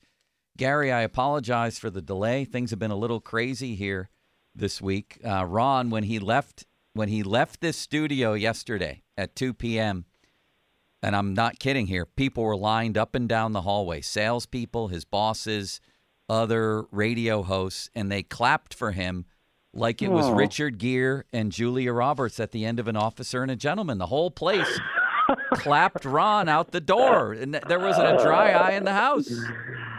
Well, he deserves it. I mean, Cookie's the best. I've known him back since the early 80s when he was covering the Pittsburgh Maulers, and their quarterback was Glenn Carano. I was working in Dallas, and Carano had been the third-string quarterback with the Cowboys, so I went to Melbourne, Florida for Pittsburgh Maulers training camp, do a story on Carano, and that's when I met Ron, and we've been friends ever since.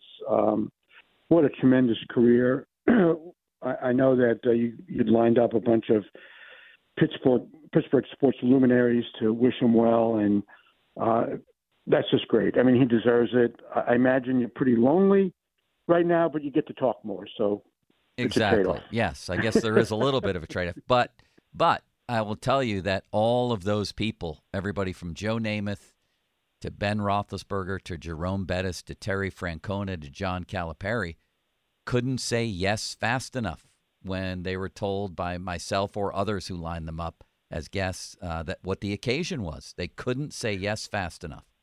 Joe, you know, when I talked to Ron the other day, and I hope he's listening, he was telling me about, Bettis was coming on. I said, Bettis is great. He was always really good to me. And so Ron started recounting the story he did when he spent the week with Bettis at that Super Bowl in Detroit. Yes. And I remember I was getting daily updates from Cookie about, you can't believe what Bettis did. He let me do this and he let me do that. And this is going to be an unbelievable story. And all these years later, when I was talking to him the other day, he goes, that might have been the favorite story I've ever done. I had incredible access. And I said, you did a million great stories. He was a true multimedia star. He was a great writer, great columnist, and And hearing you guys over the years, the times I've been on, he was tremendous on the radio. And I know the Pittsburgh fans are going to miss him because he was an honest, objective voice, and that's all you can ask for.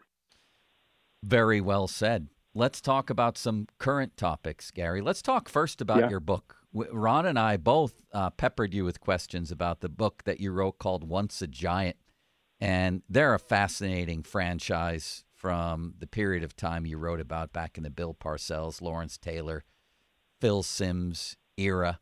Let's talk about Lawrence Taylor. How did you chronicle him in the book, and what sort of springs to mind when that magical name? I think most people probably regard him as the greatest defensive player ever. Oh, I would definitely agree with that. I mean, it's him or, Reggie White, and I just think Lawrence was just a little bit better on a different level because the way he played the game, I really think you hear so much about, a guy changed the game, and how did he change the game? But Lawrence really changed the game because he was 6'3", 245, and can run down running backs and wide receivers and definitely quarterbacks. I mean, he was just amazing, and he was what is now called, the pass rush specialist and rush defensive end, although he played outside in the 3-4 defense. He really was the start of a new generation of defensive players. But, I think it would be interesting to hear your perspective on this, Joe. What the perception of Lawrence is now. Do people remember him for what an incredible player he was? Or do they say, well, he was an incredible player, but what a screw up off the field with the cocaine and getting suspended. And even after his career was over, he didn't get himself straightened out with drugs for about another 6 or 7 years. And then still had other problems after that with alcohol and with women. But when I met with him in April of 22, it was the healthiest and happiest he'd seemed to me since he retired after the 93 season. And I was talking to him about, hey, Lawrence, as great as you were, I think there was another level there. If you lived your life like Phil Simms, had a wife and a young family and went home after work. And he didn't disagree with that, but he said he had no regrets. How can people get the book, Gary?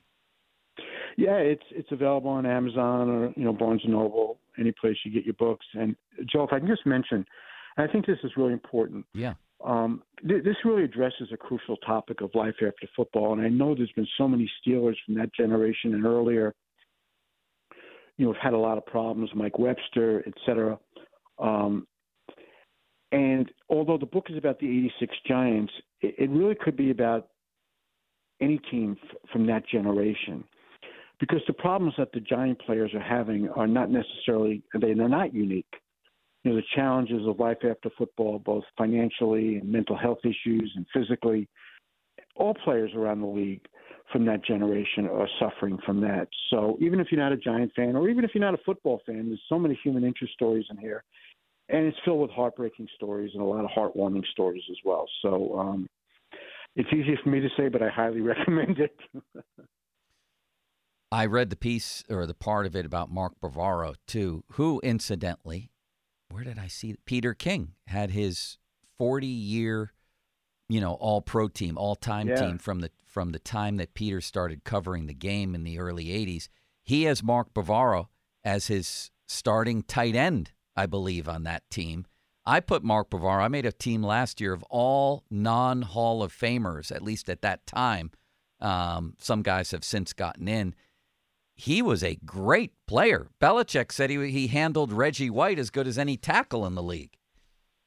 Yeah, I mean, the reason Mark's not in the Hall of Fame is because his career wasn't long enough. Let's just say this. He played at an all-pro level whenever he was healthy. It was just the latter portion of his career, he had severe knee problems. And so he had like 4 or 5 really great seasons. And then after that, it just wasn't the same. He went from the Giants to the Browns to the Eagles, kind of bounced around a little bit, and was never really the same player. But he was just so incredibly tough. And the chapter that I wrote about him has a lot of really funny stuff. Just real quickly, he repeats training camp, night off, he goes out and gets drunk, comes back the next day for practice, is feeling queasy, and he's walking off the practice field, and he has to walk by Parcells, who's asking what's going on with him, and before Mark can say anything, he threw up all of Parcells' shoes. Which is never good with the boss. Impression as a rookie. But the heartbreaking stuff is he really, really suffered for about 8 months with long-term COVID to the point that he had suicidal thoughts. And the chapter on Bavaro, it's going to make you laugh, and I know this is kind of trite to say it, it'll make you laugh, but there's parts of it that's really going to make you cry. What the poor guy was going through with paranoia and depression and dizziness and all these things because they feel that COVID attacked his brain, being that it was susceptible and vulnerable because of all the concussions that he suffered during his career. So rather than COVID going after his lungs or another part of his body, they think it went after his brain, and it just really messed him up for a long period of time. He's not 100% recovered, but he's doing much, much better, and I'm happy about that because he's a great guy. Author, columnist, Hall of Fame voter Gary Myers on the Sullivan Super Service Fan Hotline. The 50-minute mark on the Fan brought to you by South Hills Chrysler Jeep Dodge, Route 19 in Peters Township, celebrating 50 years in the South Hills. All right, Gary, people here today very displeased that Myles Garrett won Defensive Player of the Year. I was looking over the list of voters for the AP Awards, and I see your name on there, and I'm curious who you voted for Defensive Player of the Year. All right. I promise you, because I'm really an honest person, and I'm not just saying this because I'm talking to a Pittsburgh audience, but I promise you I voted for T.J. Watt. And that's the God's honest truth. I thought he deserved it. I think he's the best defensive player in the league. So I voted for him. We know how important he is to the Steelers, and he just had another great season. I know he got banged up at the end of the year, but I mean, this is a guy that brings it on every play, and I voted for him. And boy, the Cleveland Browns won an awful lot of awards for a team that got blown out in a wild card playoff game, huh? I mean, that's what we were just talking about. I love Jim Schwartz as much as the next guy, but they were last in red zone defense, and they were not even in the top 10 in scoring defense, and they basically started giving up 20, 30 points the second half of the season. Yeah. And then you have Joe Flacco with the comeback player, and I love Joe Flacco too, but the other guy passed away on the field and was revived and came back and played, DeMar Hamlin. Yeah.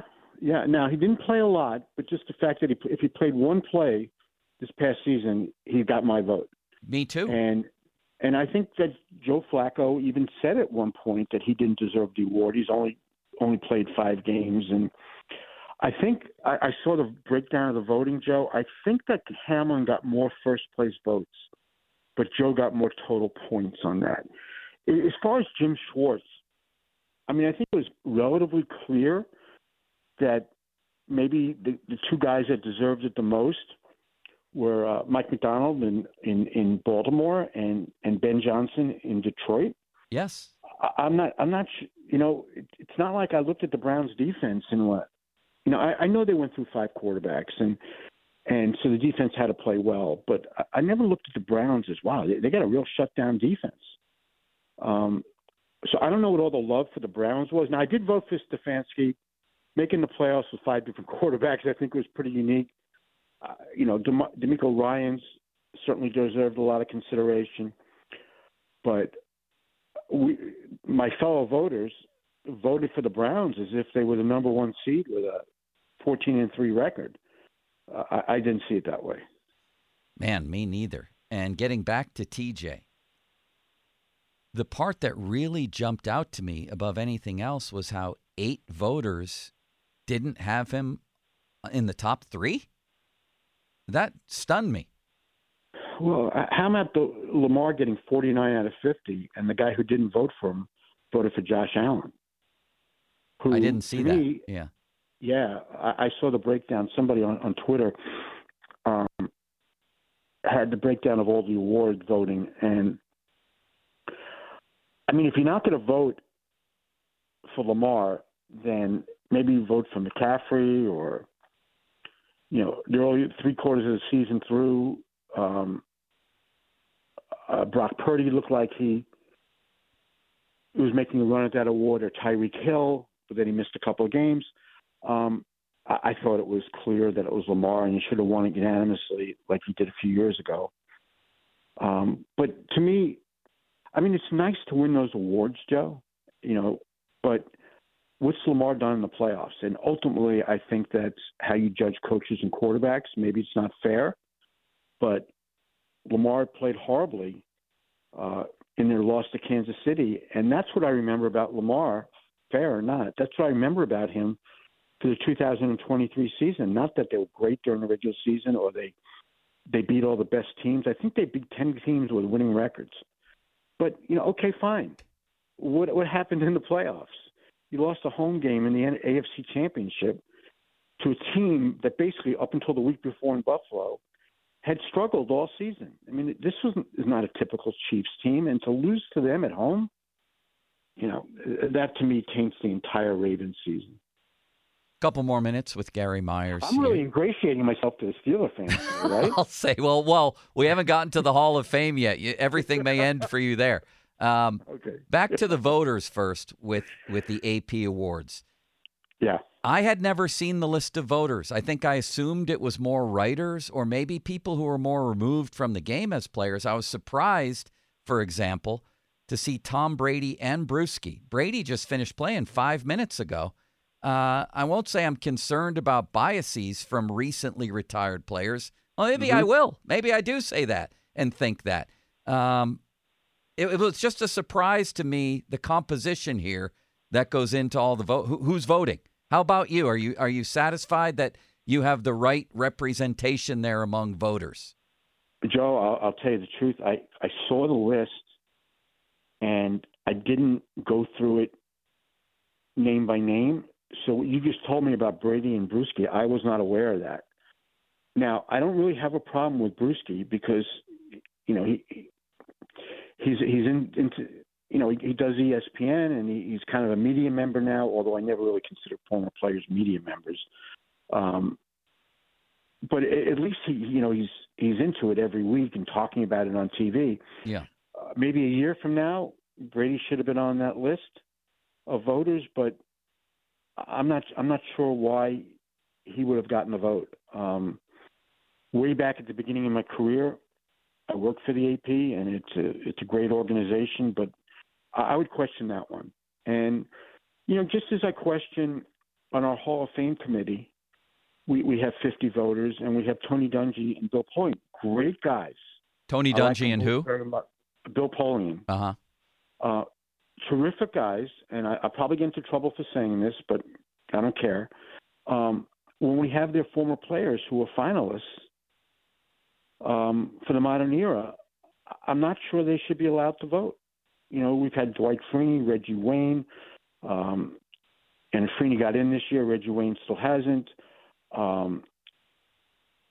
Last year, Rondé Barber, who I voted for, but Tony coached him. And Tony, was a big proponent for Albert Lewis last year in his 20th and last year of eligibility because he coached him with the Chiefs. Are there not other coaches on there? I don't know what the composition is. Are there not other former coaches? It's basically no. It's James Lofton and Dan Fouts, and they were added about 5 years ago. But at the time, Dan was doing games every week, and James is still doing games. I mean, I had a problem with that also, because when their former teammates come up, I mean, are they totally objective? No, I mean, it's human nature. You're not going to be. So, it's hard enough when we're a Hall of Fame voter that I present all the Jets players. And, Ed Bouchette for many years did all the Steelers. Yeah. So they put us in an uncomfortable position because we're advocating for guys that we covered. and we covered them objectively. But now when we stand up in the meeting and I'm giving the credentials of Darrelle Revis or Kevin Mawai or Curtis Martin, you almost become their campaign manager. And that's not an easy thing, you know, especially for me, who always just I write what I saw. You know, I didn't let any personal relationships get in the way of that. So, but still, as you're preparing your presentation, you're talking to the player you're going to present, you know, you grow an affinity for them. It's impossible not to. So you can only imagine how it is for Dungy and Polian and Fouts and James Lofton, who either played or coached or was a general manager for some of these candidates that are coming up. And again, I'm probably really digging a hole for myself here with the Hall of Fame. No, I've never really said this publicly. Yeah. But there's something that doesn't feel right to me about it. And that's not questioning the character of Dungy or Polian, because, I mean, if you had any dealings with them, they're both terrific people. But how can Tony Dungy not vote for Reggie Wayne? And is it fair to say Torrey Holt and Andre Johnson got in this year, is it fair to them that Reggie Wayne's coach had a vote? I'm inclined to agree with you there, honestly. Yeah. I really am. I've talked to the Hall of Fame about it, and again, I've never said this publicly, but I've talked to them behind the scenes about it, and I'm not questioning these guys' integrity. I'm just saying it's human nature. No, I hear you. And this was a question I always wondered with Ed, too, here is, what if you're asked to represent the case of a local player that you don't believe should be in the Hall of Fame? Are you then asked like a lawyer just to make the best case anyway? Joe, that's a fantastic question. And the only way I can really answer that is if you make it to the final 15, you probably eventually will get into the Hall of Fame. Most of the final 15 get in. Some take longer than others. And nobody makes the final 15, and you look at them and say, boy, they had a lousy career and they don't deserve to be a finalist. They might not. 8 people leave the guy. You like, say, Jerry Rice and Joe Montana and Peyton Manning, you know, players like that. But usually if you get to the final 15, it's not hard to make a case for them. But if you feel strongly they're not Hall of Fame players, you can recuse yourself and have somebody else make the presentation, because you don't want somebody getting up there and just talking negatively about somebody. And when I make my presentations, I just try to recite their case without sounding like I'm campaigning, because our obligation really is to make the other voters aware of what the guy's career accomplishments were. And then, you know, the presentations are 5 minutes, and then afterwards everybody else is allowed to speak up if they want. There are 50 of us, and I'd say half never say a word in the meeting, which you sit through an 8-hour meeting and you don't speak up on any of the candidates. It's kind of amazing to me, and I'm probably going to get myself in trouble for saying that too. Keep going. I'm liking this. I'm going down with the ship. I might as well do it with you, you know? We have about a minute left here, Gary. Yeah, I just want to say, overall, I do think it's a fair process, because we do discuss the candidates at length, which is different how they do it in baseball. They just get a ballot and check off names. Oh, here's one then. You know what? We're going to keep going. Here's one that really, really bothers me. Is I have always been under the impression in football, which differentiates this from baseball, is that it's only on-field accomplishments. And I've had people around here, media people, say when it comes to Antonio Brown, and I'm no fan of Antonio Brown's off-the-field behavior, believe me, they say, well, he quit, quote, on the field. That was an on-the-field action, to which I say, you know and I know that the spirit of what they mean there is your stats, your accomplishments during live action on the field, and Antonio Brown belongs in the Hall of Fame. That's how I feel. You?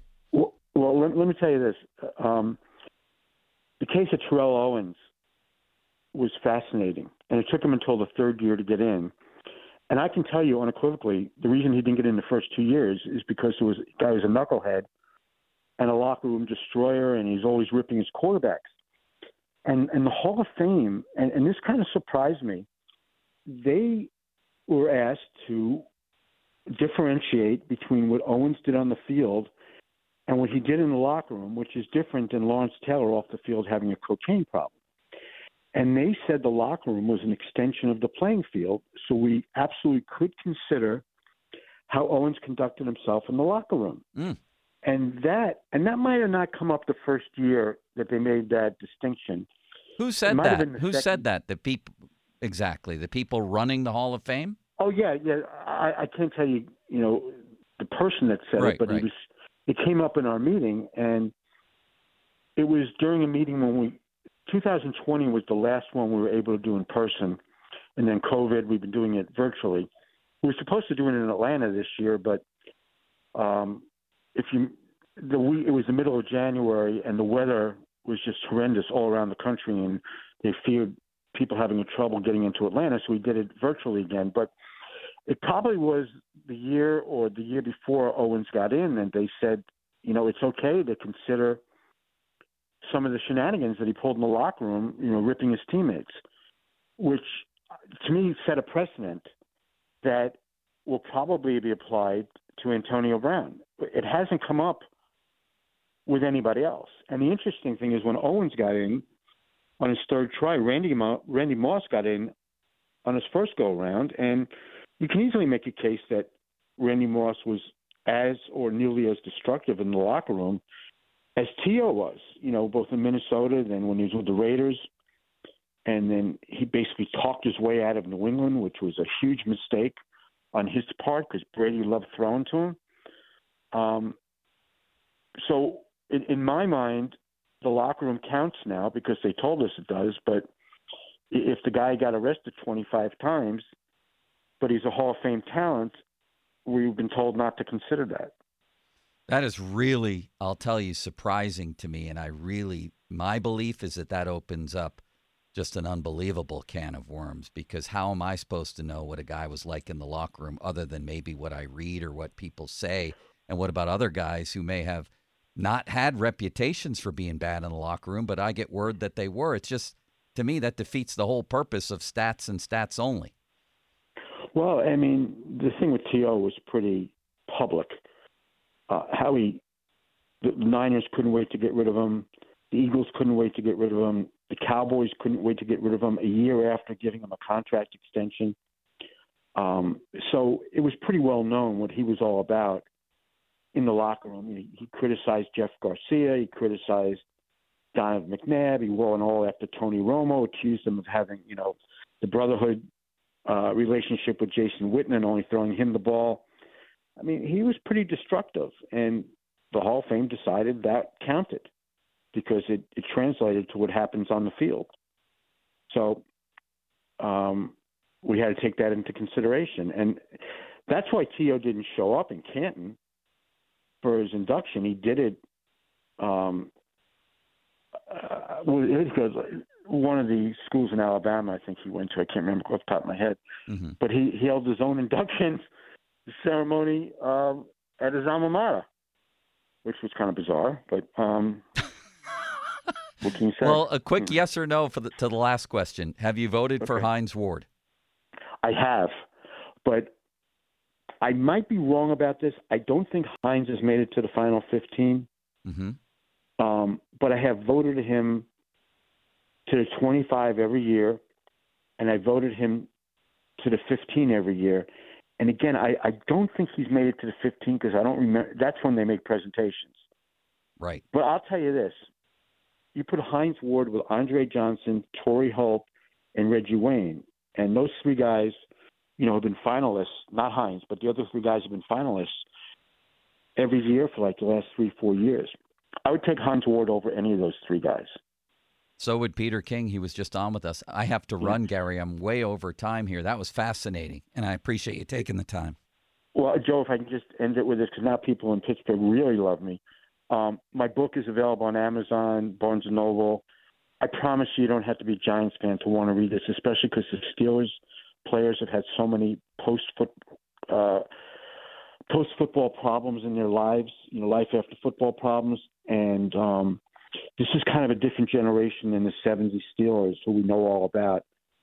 These 86 Giants, a lot of them have really suffered, and I think people would – I can't say you enjoy reading about that, but I think it would be really enlightening to read it. And, Joe, I thank you for all the time, and this was a great conversation on my end also. I really appreciate it. Thank you. That was eye-opening and fun. Thank you very much, Gary, and good luck with the book. Take care. And now the cookie's not there. Just call me on your own, okay? I will. Well, definitely. Thank you. How about that? The ending, the whole conversation, but the end part, I mean, are people aware of this? That basically a version of the character clause has made its way into the Pro Football Hall of Fame. I didn't know that. Did you know that, Sean? Don't call me Seth Meyers? No, but Gary just told me that he'll let me know if they kick him off the Hall of Fame voting committee. They might have. I mean, come on now. I could go and point to some other guys who weren't. We're going to continue this conversation. He's going to get kicked off the Hall of Fame committee. Then the Joe Show isn't even the last one day here. If I keep going overtime like this. Fan weather brought to you by Sun Chevrolet. Check out special financing for qualified buyers on new Silverado 1500 trucks. Really warm. Some sun today, high of 62. I'm going to rant about the Hall of Fame and Hines Ward and this newly found character clause coming up next. You can join me, 412-928-9370. Is this going to keep Antonio Brown out of the Hall of Fame? And in the meantime, JP Roofing. He's in the Roofing Hall of Fame and the Siding Hall of Fame. 2 different Hall of Fames, I might add. And he's asked me to be his presenter. I'm going to read a speech for JP at the Siding Hall of Fame. I don't know when or where the ceremony is, but it's going to be a hell of a day. I know that. And here's what I'm going to say. I'm going to start off with this man and his mustache. Back in the year of 1983 or thereabouts, forged out on their own and built a business called JP Roofing and Siding. They had the guts to do it themselves. No bosses for these guys. They were their own bosses. And look at them now, 42 years later. Nationally recognized, platinum preferred company, JP Roofing and Siding. They went to work on the savvy old Newshound's house back in circa 2017. They fixed the roof, the flashing, whatever that is, and the siding so that it didn't rain in his house anymore, and he never worried about it again. Let's bring up Joe and his mustache. Come on up here. Come up on stage and take a bow, I would say. $500 off right now. Any roofing or siding installation at JP Roofing and Siding. Give them a call. 412-829-7711. That's 829-7711.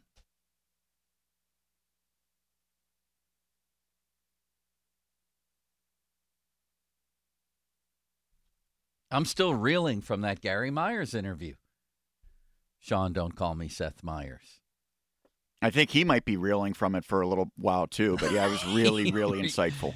He revealed first that he doesn't think it's right that Bill Polian, Tony Dungy, Colts guys would be Hall of Fame voters? I think so, yes. Because how are you not going to be, and he didn't question their character, but just putting them in position where you're voting on former players. That's what he meant, right? Yeah, and I think he brought up Reggie Wayne, for instance, and how that might affect the candidacy of other receivers. If they're almost guaranteed to give their votes to Reggie Wayne, how does it affect some of the other guys like Andre Johnson, for instance, that he named, or Hines Ward? Yeah, and we both questioned the idea of Tom Brady. I had no idea. That actually stunned me when I saw the list of voters for these AP awards last night, that Brady would be on there. He just got out of the league.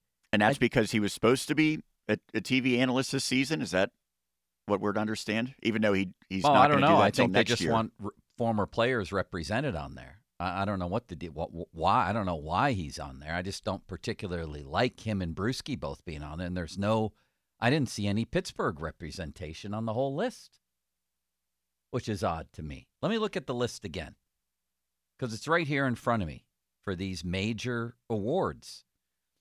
I also don't think, by the way, TJ was a no-show at the awards ceremony, correct? I'm not sure. I believe I saw him tweeting immediately afterwards. So I'm not guessing. sure that was the greatest look for him. I'll be honest about that. not to go to the ceremony because I guess he felt like he wouldn't win the award. I feel like other people, if they had done that, would be absolutely shredded for it. And I feel like I just don't think it's a great look, really, for him. I feel like Micah Parsons could have won that award. I just don't think Myles Garrett should have won it. I really don't. Now, we've already been over that a million times. Let's get back to Gary Myers. Do you have the clip from when we talked, Sean, about Antonio Brown and his possible candidacy? Yeah, let's hold on. Kind of winging this, but I think we got it. Yeah, I'll set it up here. The breaking news here, by the way, is that I was never aware, and I read, my job is to be aware of what's happening in the world of sports. That's, you have one job type of thing, keep track of what's happening in sports. I am not aware that basically the rough equivalent of a character clause has entered into Hall of Fame voting in the Pro Football Hall of Fame, and that the directive came from the Hall of Fame itself. Were you aware of that? No, I was not. I don't think it's real. To be honest, I mean, there's people who probably look into this extensively, but I don't think at this point that's really public knowledge to be completely forthcoming. I think it was kind of something that maybe he kind of revealed the behind the curtains a little bit. I'm stunned because I brought up, and we were talking Hall of Fame candidacies, and I brought up Antonio Brown, and I think he's going to be kept out of the Hall of Fame because of off-the-field crap. And I include, by the way, let's say this, non-playing crap, like quitting in the middle of a game, and walk into the locker room. I was always under the impression when the Pro Football Hall of Fame and its voters consider on-field performance only, to me that always meant very obviously your performance between the whistles, and that's it. And once we tread into any other kind of category, any other kind of behavior, then we're really putting a morals clause in there, a character clause, like the Baseball Hall of Fame. We're considering things that shouldn't be considered. As I mentioned to Gary, I'm no fan of Antonio Brown's off-the-field behavior. I don't think anybody would be. But this guy should be a surefire Hall of Fame player. He might be a top 5 receiver I've ever seen in my life. And if you want to talk about longevity, that went out the window at the Hall of Fame a long time ago. Terrell Davis is in, Tony Baselli's in, Patrick Willis just got in. If you're truly great, even for a short period of time, and he was, and it wasn't that short of a period of time, then you should be in the Hall, and he should be. I was never aware that the Hall of Fame itself actually told voters, hey, you can consider this now, and by this, I mean what Gary Myers just revealed. We were talking about Antonio Brown, and then the topic of T.O. came up, and he had to wait a while to get in. That the spirit of what they mean there is your stats, your accomplishments during live action on the field, and Antonio Brown belongs in the Hall of Fame. That's how I feel. You? Well, let me tell you this. The case of Terrell Owens was fascinating, and it took him until the third year to get in. And I can tell you unequivocally, the reason he didn't get in the first 2 years is because the guy was a knucklehead and a locker room destroyer, and he's always ripping his quarterbacks.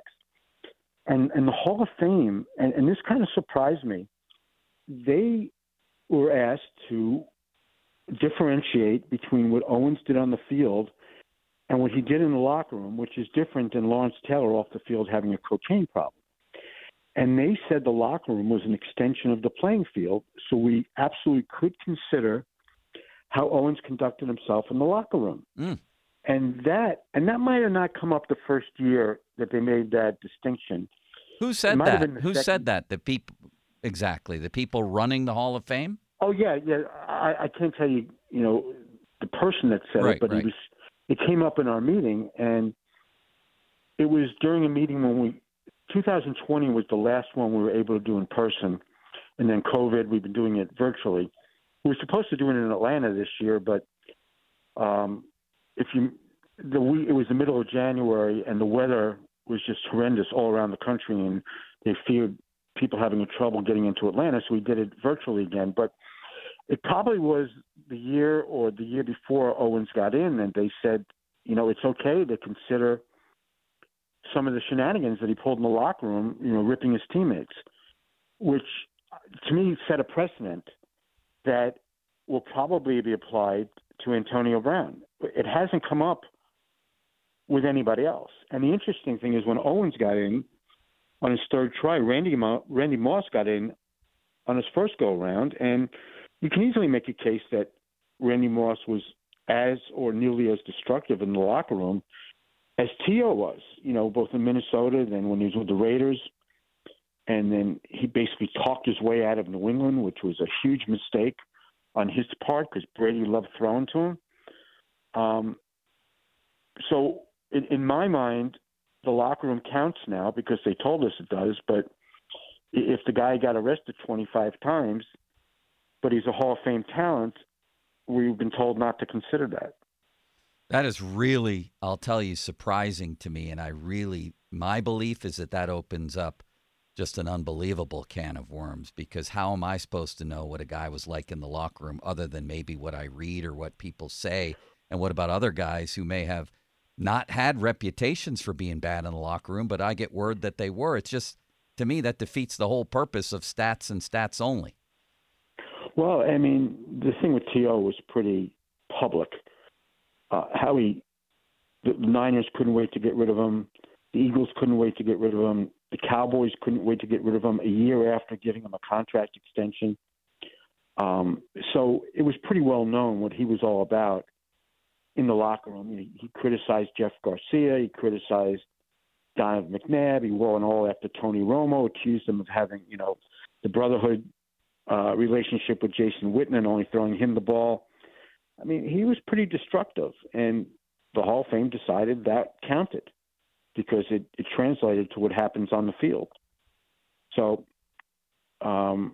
we had to take that into consideration. And that's why T.O. didn't show up in Canton for his induction. He did it because one of the schools in Alabama, I think he went to, I can't remember off the top of my head, but he held his own induction ceremony at his alma mater, which was kind of bizarre, but what can you say? Well, a quick yes or no to the last question. That's all right with the last one. Wow is what I say to that. 412-928-9370. That essentially means there is a character clause in voting for the Pro Football Hall of Fame. Voters were told, according to Gary Myers, that the locker room is an extension of the playing field, and that we absolutely could consider how somebody like T.O. conducted himself in the locker room. As I mentioned to Gary, this defeats the whole purpose of stats and stats only, which is the way it should be for the Hall of Fame. So I read that as, were you less than the ideal teammate?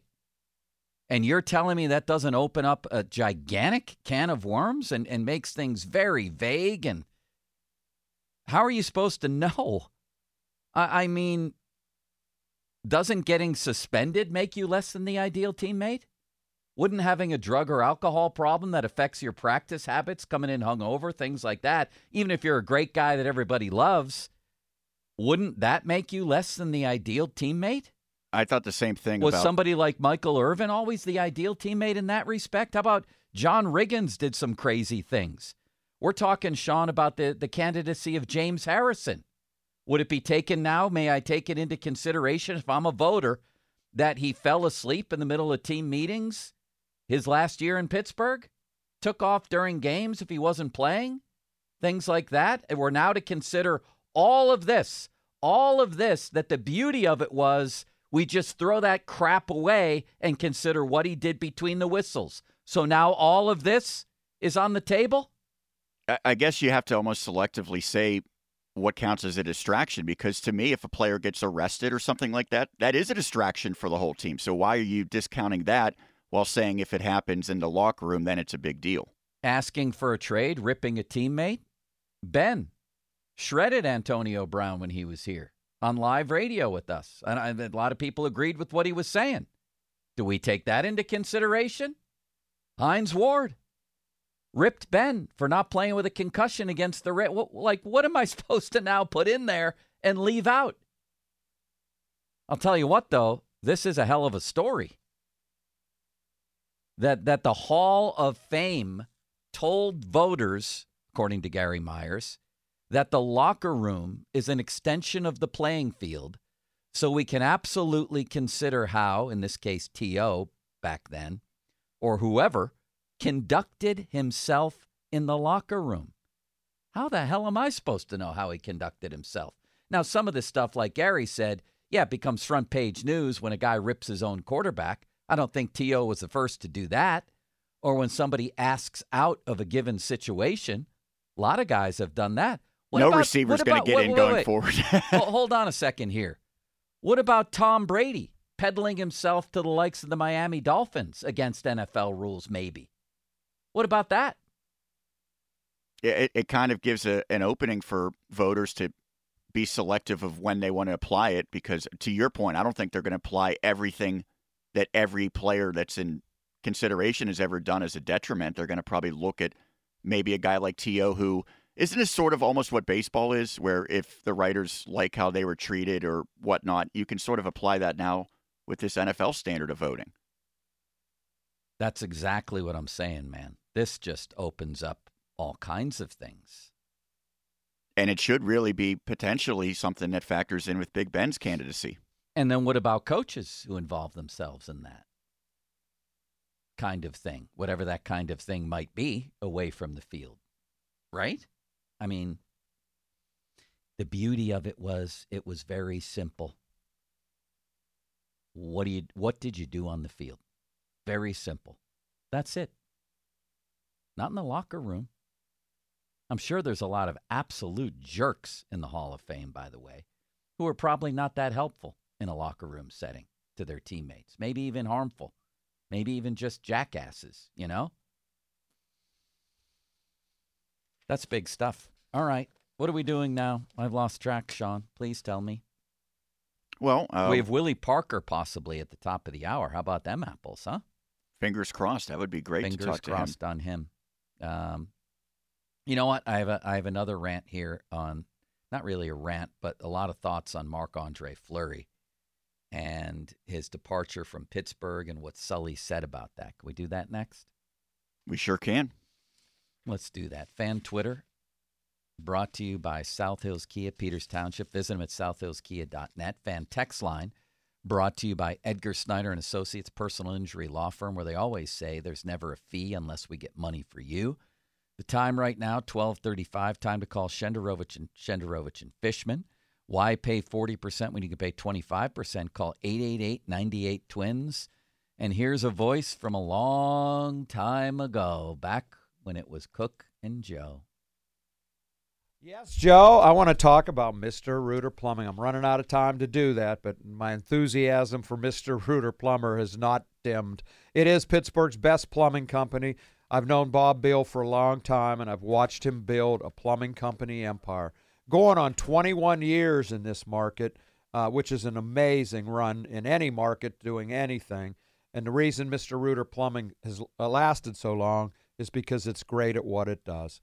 Write the number down so you have it. I don't care if you have a broken water heater, maybe a backed up sewer.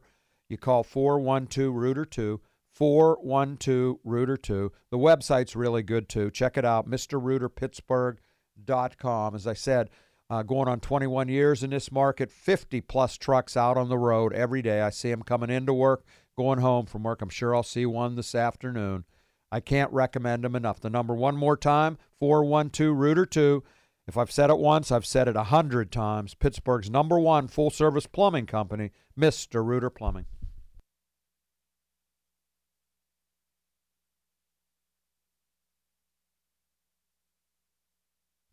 Let's take a quick time out here. Sean, don't call me Seth Meyers. And a little check-in on how we are today. This has been a very emotional week. Truly, it has. I was with Ron last night at his hangout spot, Domenico's. Wonderful people there. Don, Felipe, or Filippo. I don't know what his name is, really. I know it begins with Philippe. Wonderful man. Toasts at the end of the night. Tears at the end of the night. It was unbelievable. And I mentioned it was like Cheers. Ron had a whole little ecosystem, a society of people that he hung out with. It was like Cheers. All these characters coming from out of the woodwork introducing themselves. It was his group of people. And at the end of the night, he went around with a little basket and passed out tiny little bottles of whiskey, and everybody did a shot. And then he cried. And then one guy read a poem, I think. Somebody else had a quilt that they're giving Ron. So when he snuggles up with a beer in Florida, he can put a quilt around the both of them. I was going to say you might get overheated in Florida. I might, yeah, depending on the air conditioning. What was I saying? Just that it's like I said at the beginning, it's like the day after a funeral. This was the death of a sports talk show.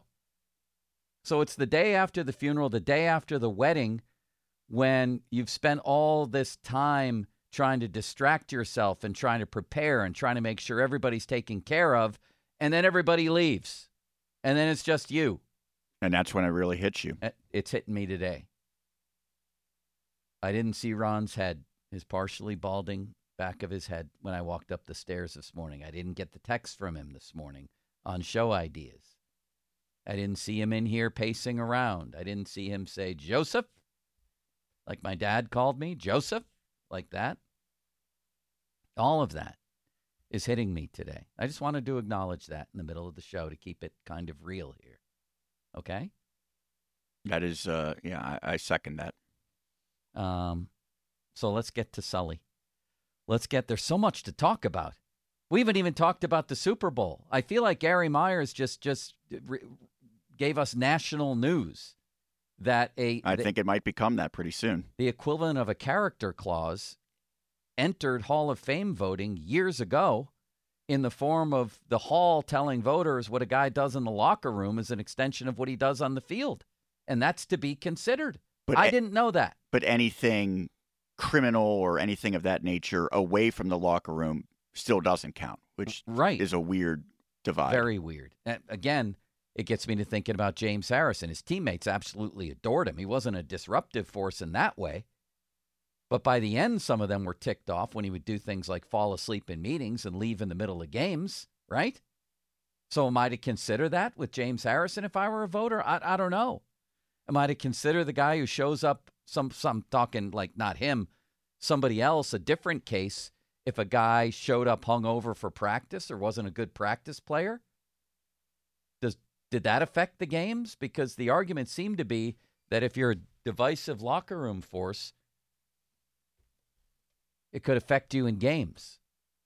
And I think what the point you mentioned is that this is going to open a can of worms. And I think what you're going to see is just about every prominent receiver in the NFL now has had some sort of issues where they're calling out their quarterback or their offensive coordinator or demanding a trade.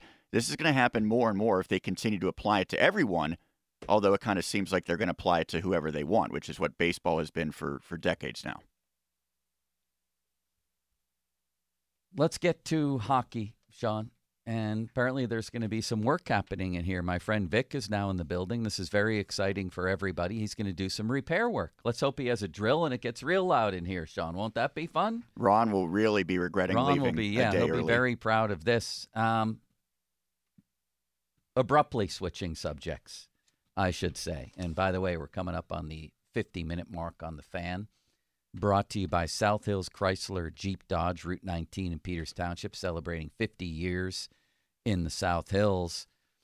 They're celebrating Marc-Andre Fleury's 1,000th game. This happened, I don't know, a couple of weeks ago. His 1,000th career game, the majority of which were in Pittsburgh still. And the Penguins are in Minnesota. So it's going to be a very emotional evening. And Mike Sullivan was asked about this yesterday, and I thought that this really sort of touched on the topic, and it can be equated to some of the things we may see with the Steelers and have seen with the Steelers. That when it's time for a franchise legend or just a popular player, somebody like, I don't know, a Cam Heyward in the next year or two. And by the way, congratulations to Cam in a big way again for winning Walter Payton Man of the Year. Just an incredible award for him. really good endings are hard to find in sports. And Cam's not there yet, but who knows what happens with his contract, what he's asked to do this offseason and the seasons beyond. You know, I think of Troy Polamalu. I think of Hines Ward. I think of Fleury.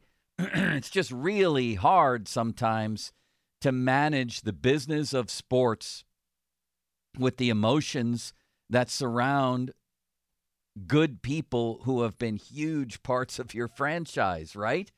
So I thought this was a great answer by Sully. I'm not sure exactly what the question was, but it seemed to be something along the lines of, you know, how was it managing the end of Fleury's Penguins career when he was supplanted by Matt Murray? Still won them a cup, by the way, by beating the Capitals. They wouldn't have won that series without Fleury, but then he was replaced again by Matt Murray. And then they had to make a choice, and the obvious choice, I don't care what anybody says now, the obvious choice was the guy, the younger, cheaper guy who had just won 2 Stanley Cups in a row. But for Sullivan, for people running franchises, these things are always very, very tricky. And here's how the coach answered that. Might be for the final time. We don't know what his status is beyond this season, but have you thought about that at all? And I'm wondering if you could go back to 2017. I know this wasn't your department. This was more with Marc-Andre and Jim at the time. But how hard was it knowing in that last year that it was probably his last season, and with the expansion draft, was it kind of awkward for you? And how much did you have to talk with Marc-Andre about it during that time? So obviously Flower means so much to this organization and this city with his contribution to the Penguins and helping establish itself with the excellence that they've carried on here during his time. And was one of the most popular teammates, I think, that certainly I've been around. Just a high-quality person, a fierce competitor, and has an incredible body of work in this league. You know, back on the time frame that you're alluding to, there were some difficult decisions that had to be made with respect to that position, and you know, those decisions were never easy. You know, even the decisions leading up through the Stanley Cup runs when, you know, we were utilizing both Matt Murray and Flower, you know, at the time to try to help us win the Stanley Cup, and they both played such a key role in helping us do that. So those decisions are never easy. They're always difficult. Flower and I had a lot of conversations, as you can imagine, through that process. You know, some of those conversations were some of the hardest conversations that I've ever had with a player, and those decisions might have been some of the most difficult decisions that I've ever had as a coach. Just because we think so highly of Flower, both as a player and also as a person. But as I said, I think, you know, Flower and I had a good relationship, and you know, we were very straightforward and transparent in how we were going about what we were doing. You know, I think, as I said, during that process, those were very, very difficult decisions at the time. I know they were difficult decisions for Jim also. But I do think that, you know, there was a lot of communication that went back and forth between Flower and us, and my hope is that Flower will certainly be respectful of that. Pretty heartfelt, I would say, from Mike Sullivan. Some of the most difficult conversations of my career. And, you know, from youth leagues on up, a lot of times the balance for a coach is between playing time and, you know, sentiment, how you feel about somebody, you know? And those tough decisions have to be made, and a lot of times aren't made, I think. Whether we're talking about obvious situations like daddy ball or mommy ball in youth sports, right? Where it's a really strong, you know, emotional attachment to somebody where you're going to favor them over others who clearly deserve to play. And it extends all the way to college and then the pros, where it's obviously not familial relationships, but an icon like a Marc-Andre Fleury, how do you sit down with him, you know, and handle it in such a way where you're saying, basically, you're being replaced. You've won cups here. or a cup at that time, and you're an incredible teammate, an incredible player, but we're going in a different direction here. You know what I mean, Sean? I think it's a task that every single coach on earth at every level is going to have to face. That in that genre, that ballpark, you know? And the Penguins are so lucky that they've been able to keep the other three guys for their entire careers, because that is such a rarity where you often see teams, for salary cap reasons or chemistry or whatever, they have to let go of multiple legendary figures because it just doesn't work out. So the fact that they've kept Crosby, Letang, and Malkin, I think we should appreciate that. But Fleury was the one who ultimately had to go, and to a lesser extent Stahl. And it's never easy because both those guys turned out to be really, really good for many years after they left Pittsburgh. But I think everyone, organization, fans, they all understand how important Fleury was both on and off the ice. Yeah, the fact of the matter is that there was no choice at the time. There was none. And the fact of the matter, too, is that if you could go back and do it again, you'd pick Fleury. I mean, right? He went on to be the better player, but you had a guy who had just won 2 Stanley Cups and who was much younger, much cheaper. There was no argument for Fleury. No, and I think time. There just wasn't. Even further than that, I think they realized that Jari was going to be a good goalie as well. So they thought, we have 2 young guys if something were to happen with Murray. So, yeah, it was a clear decision. You were going to have to lose someone in that expansion draft, and it just made a lot of sense. But at the time, no doubt, that was 100% the right decision. And it's also true that in a lot of ways, Fleury won them that second cup under Sully. Ron tells the story of after Game 7, because Ron had written they're not going to win without Letang, not this series and not Game 7 when it got there to Washington, that the coaches after the game, after Game 7, were like, how the hell did we win that series? I'll tell you how you won, Fleury. The Penguins got outplayed for the majority of that series, including the first 2 games in D.C., and he was unbelievable. I think it was the best playoff series of his career. He won them the cup in that series. But there was just no choice. You know, he went to Murray after that, and in the end, they did what they had to do. And it turned out pretty well for Fleury in the end, right? Yeah, I mean, he was great in Vegas. He's now a record-setting goalie who's still playing. So I think truly it's a situation where everyone can look back and understand the reasoning and respect the other side's perspective in it. Thank you, Sean.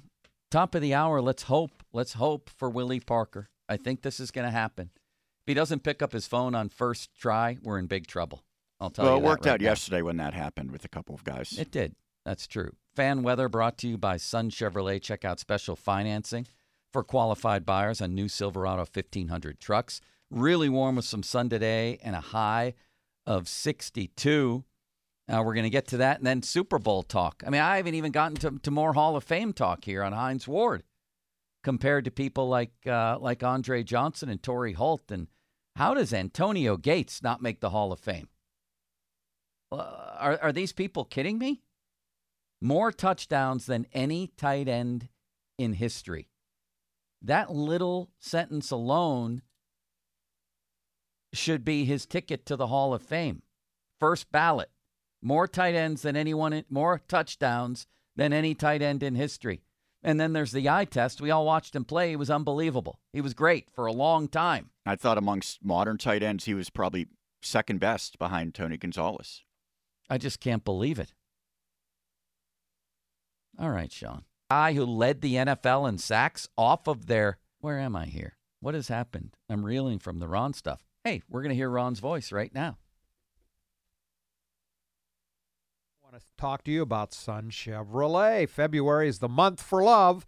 And if you would love a new truck, then Sun Chevy on Route 19 in McMurray is the only place to go. Well-qualified buyers can get a 2023 or 2024 Silverado 1500 for 2.9% APR for 72 months when you finance with GM Financial. That's definitely a deal you will love. Terms and conditions at sunchevy.com. Maybe you don't want a truck. Well, it's okay. You and your special someone can discover other new opportunities together in any new Chevrolet. Remember, Sun Chevy carries all major brands of tires, custom wheel packages, and a full line of GM accessories in their parts department. But you know what the biggest benefit of Sun Chevy is? All their people. Over 500 years of combined experience serving their customers, they'll keep your GM vehicle looking and running like new. Shop their online catalog at sunchevy.com. Visit Sun Chevy on Route 19 in McMurray. It's just 5 miles south of South Hills Village. Go to sunchevy.com to find the trucker car you will love. Chevrolet, find new deals.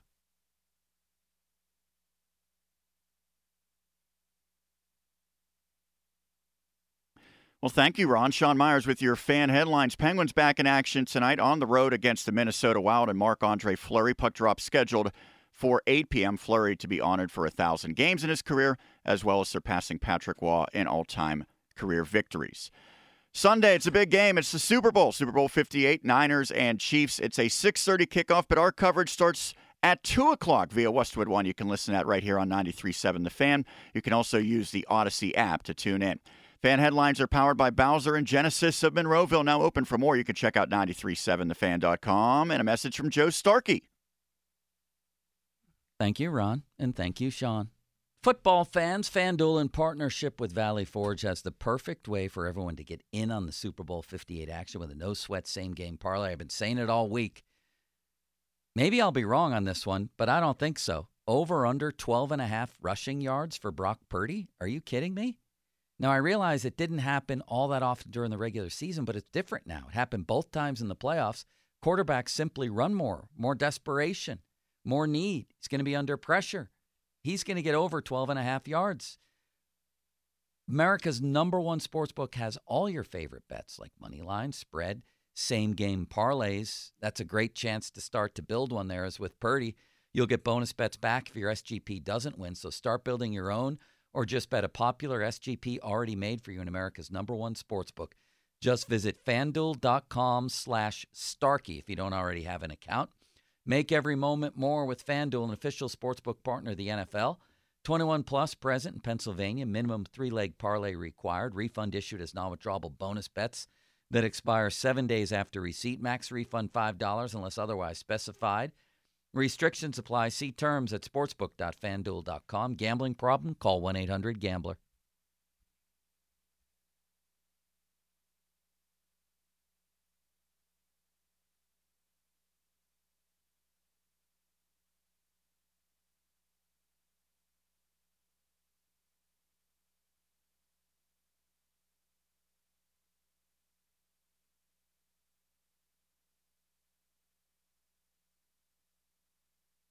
Yeah, baby. We got Willie Parker. Fast Willie. And it's pretty close to the anniversary of that 75-yard run in the Super Bowl that Ken Wisenhunt, about a week after the Super Bowl, I did a piece where he sat down with me in the film room over on the South Side and broke down everybody's assignment on that play and said, basically, we blocked it perfectly, except you can't block every play perfectly because there's 11 defenders, and really, if you include the quarterback, only 9 potential blockers, right? The guy with the ball ain't blocking, and neither was Ben, although he did once in a while. So that meant, at best, you're going to have one free guy, and I think on that play it may have been Cam Chancellor, and he said we needed Willie to make one move and beat one guy. And that's exactly what he did on his legendary Super Bowl run. And he is on the Sullivan Super Service fan hotline. Sullivan Super Service providing trusted plumbing and HVAC service for over 50 years. Willie Parker, how you doing, man? I'm great. How about you, Starkey? We're doing great here. I'm doing great. We're reminiscing over some Super Bowls earlier in the show here today. And what you did is one of the great plays in Super Bowl history. It truly was a 75-yard touchdown run. And is that right, that it was blocked well enough to where almost everybody was accounted for, but you still had to beat one guy? Is that the way you saw it? Yeah, that's the way I saw it. I see it like that now, but at that particular moment, you're in the zone, you're in the Super Bowl, you don't see it that way. you looking at it as you got to make a play. Like, so that one or two safeties that was back deep, or the one that came down, and it was actually Boware that came in that box. Man, you gotta do what you gotta do. So you make one move, and then do you know you're gone? Yes, it's a perfectly blocked play. What was the feeling like? Man, it was feeling of, we a step closer to where we about to be at the end of this game, a step closer to victory, man. So it was a feeling. It was a amazing feeling, actually. And how often do people bring up that play to you, Willie? Where are you now? North Carolina? I'm in North Carolina, man. They bring that play. We talk about that Super Bowl run all the time, man. We start talking about football, especially you go to sports bars and stuff. Everybody, if they in the sports, they relish off that play a lot, and they want me to take them through every moment, every second, every minute of the play, man. You know how it goes. You were great. You know that? I think you're an underrated player in Steeler history. You were. You have great words. I'm serious, man. Your first full year, 1,200 yards.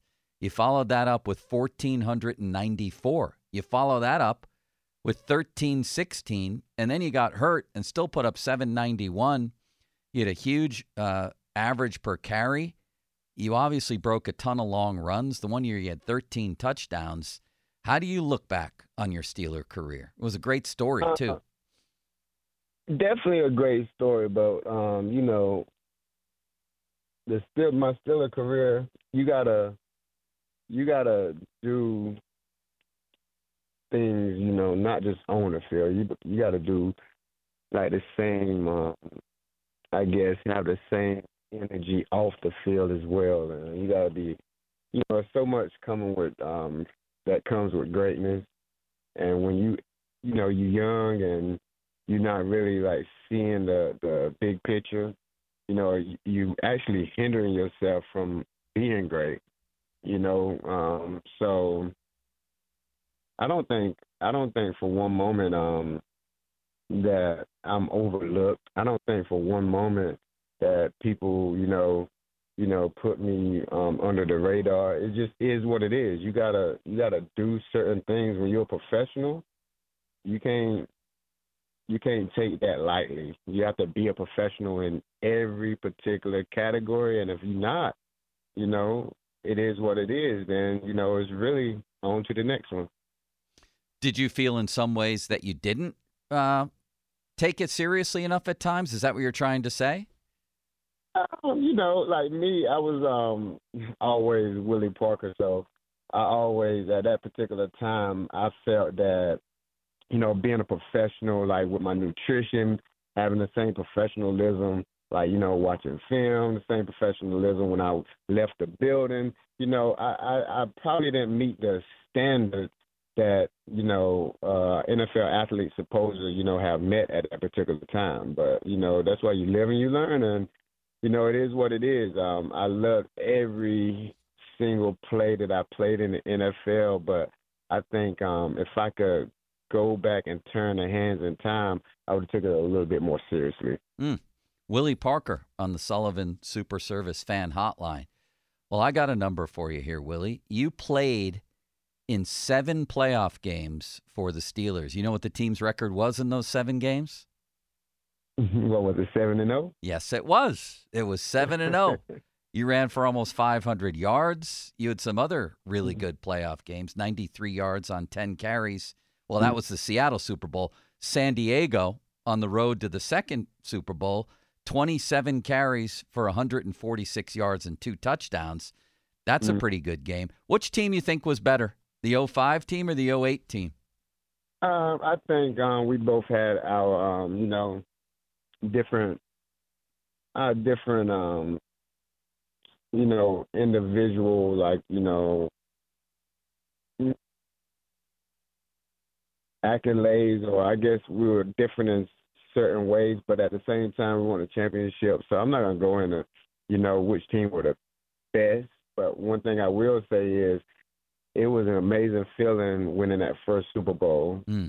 Then turning around winning another one was another amazing feeling. But I think the first one, when you don't know what to expect, it's just a different type of energy rush. Just that kickoff, like watching Jeffrey kick the ball and just seeing all those cameras flashing. But I always, and that stat is amazing. That 7-0 stat, yeah, it's amazing because when they played, when the Pittsburgh Steelers were playing against Green Bay in that Super Bowl, I think it was 2011. Yeah. I was at home and I was watching it and I was saying in my head, oh man, I was like, man, if I would have played the Super Bowl, we'd win this game. Well, maybe you wouldn't have fumbled. Like, well, forget about that story, right? You had great playoff games, a couple of them anyway, on the way to those Super Bowls. 100%. That's Let me ask you this. I was watching highlights of the Seattle Super Bowl. Obviously, your play and then the Antoine Randall throw, which was a hell of a throw. But I noticed something that I never noticed before this morning. What's that? You, on the trick play, Randall L. throws to Hines Ward for a touchdown. First, Ben hands it to you. Then you hand it to Randall L., and then you kept running a pattern down the other side of the field, and nobody went with you. So I'm wondering, if Hines hadn't been open, was Randall L. coming back to you, and would you have scored? Yes, I'm a decoy. I was the decoy on that play. So as you see, I got the ball, and I made sure the handoff was correct. So I was looking back, and then I kind of leaked out. But I seen Hines. I was like, oh, that's touchdown right there. So that would have been a tough score for Randall, a tough throw for Randall L. Like throwing it back to me, but he had the strong one. Could have did it, and would I scored? I'm always gonna say, yeah, I would have scored. You got to catch the ball first. Yeah. Right. Well, that whole playoffs, and I'm wondering about this too, because the story for you guys was we're a running team, right? In 05, it used to be. You would do a lot of the work for a lot of the game, and then you guys would drop the hammer with Jerome late in the game and just run people over. And it seemed like going into Cincy and especially going into Indy with Peyton Manning, that Bill Cowher and Wisenhunt decided to redo that and say we're going to come out throwing with our second-year quarterback and then run the ball. Is that the way it went during the week, that they said, hey, man, we're going to come out and throw the ball early in games, and it seemed different? No, we never talked about that during the week because we did the same, game plan. We run, pass. They go over certain coverages with Ben during certain periods, but we really stuck to what we knew. I'm pretty sure Ben felt a little bit more confident and probably told Wisenhunt let's do this, let's do that. He was getting a little bit more power at that particular moment and gaining a lot more trust with the coaches. So I could see that happening. But as a player, as a running back, I didn't see it any different. I just in that particular time it was our quarterback, and it was working. So. Why not? Keep going. Tell me this. Keep dialing those plays up. We'll take you back to Indy. The Jerome play on the goal line. Where were you? Were you? I imagine you were on the sidelines at that point. And what was running through your mind when the ball pops out of Jerome's hands and Nick Harper picks it up? Man, I was picking my heart up off the grass, off the sideline. Man, everything dropped. Everything just dropped. My jaw dropped. I had to pick that up. Man, you just don't understand. Man, whoo, it was like a feeling like, whoo, we did it. I said, we did it. Like, once they made that tackle, it was. I knew we had a shot. Our defense was unstoppable. Our defense stopped anybody. won't mess with our defense any type of way. No, the defense was unbelievable that day. It was unbelievable. What did Jerome mean to you overall? It really seemed like he took you under his wing. We're talking to Willie Parker here. Yeah, man, he was a great guy. Like, you know what, Jerome? He mean to me just what he mean to that city, man. Like, he just, phenomenal person, And he really that 1-2 punch, it was strong, man. And then to have somebody, he was just a speed back and a more elusive back. He was just in a bigger.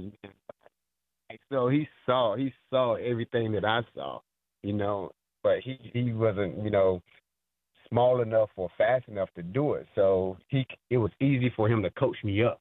Yeah. And it was kind of, surreal. Like I loved every moment, like just listening to him and, saw how he saw the game. And then watching him, like when he was like, a younger running back, like him making those moves, Yeah. Everything that he told me, like he was doing it before, So I thought that was real. That was like beautiful, man. How's life been since the NFL, Willie? I know you've done some coaching. Are you coaching these days? What are you up to? What's your life been like?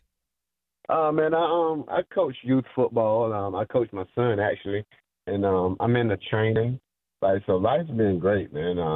My body feeling good, so I'm super healthy. But as far as life, man, it's been beautiful. That's been another thing, like another beautiful challenge, just like football. Like, so I learned a valuable lesson during my days, in Pittsburgh, and so. Once you learn, you got to go ahead and carry that with you and apply it to everything that you're doing next in life, man. So it's real amazing, how life works, and now I'm just, starting little side hustles and in the real estate game, renting homes out, man, and, just trying to get in where I fit in, Absolutely. Well, it was always a lot of fun to talk to you in the locker room, Willie. And like I said, you had a great career for the Steelers, and I appreciate you taking time today. Oh, man, thank you for hitting me up, and thanks for having me. Anytime. Thanks, Willie. That is the great Willie Parker, Fast Willie Parker. He was a lot of fun in that locker room, man. He was lighthearted and funny. And when you really look at his career, he put up some pretty big numbers. Like a lot of guys in the NFL, it's not for long. That's what it stands for, right? But when you think 1,200, almost 1,500, almost 1,800, how many running backs in a lot of franchises' histories have 3 straight years where their total yards is, close to 4,000 yards with 20 touchdowns and a bunch of long runs, 80, 76, 75 in the Super Bowl, and they average about 4.5 yards a carry. That's a hell of a run. Did you hear, by the way, what Sean Alexander said? Oh, geez. We forgot to ask him about that. I forgot to ask him that question. It's okay. By the way, he pulled a Namath. He did not answer when I called him, and then he called in on the regular fan number. He did? He did. And I forgot to ask him the Sean Alexander question. I'm blaming Ron for that. Does he still work on this show? There was someone on his side of the booth earlier, so all the same. Sean Alexander saying earlier this week the Seahawks win that Super Bowl 99 out of 100 times. Shame on me for forgetting about that. I had it written down. I don't think anyone outside of someone who played for the Seahawks believes that. No, you can't believe that. It's ridiculous. Damn it. Now that's all I'm going to think about the rest of it. It was really Ron's fault. And I'll tell you why it was Ron's fault. Because he distracted me this week with his retirement and everything else. And then things got emotional last night at the party at Domenico's. So I'm not thinking clearly today. Ron's fault I didn't ask that question. His legacy lives on. You want to call him back real quick? Would that be ridiculous on a sports radio show? I can try. No, I don't. Is that weird? I don't know. Yes, call him back. All I right, want to ask him that question. I'll give him a ring. Just see if he answers the phone. I don't think there's anything wrong with that. We're going to pick our Super Bowl prop bets and our Super Bowl winner coming up next. Fan weather. No, it's not time for fan weather. See, now I'm all thrown off. I told you this is like the day after a wedding. That's really what it feels like, or the day after a funeral, which in this case was the funeral for Cook and Joe yesterday. Now all the distractions are gone, and I'm left to contend with my feelings here.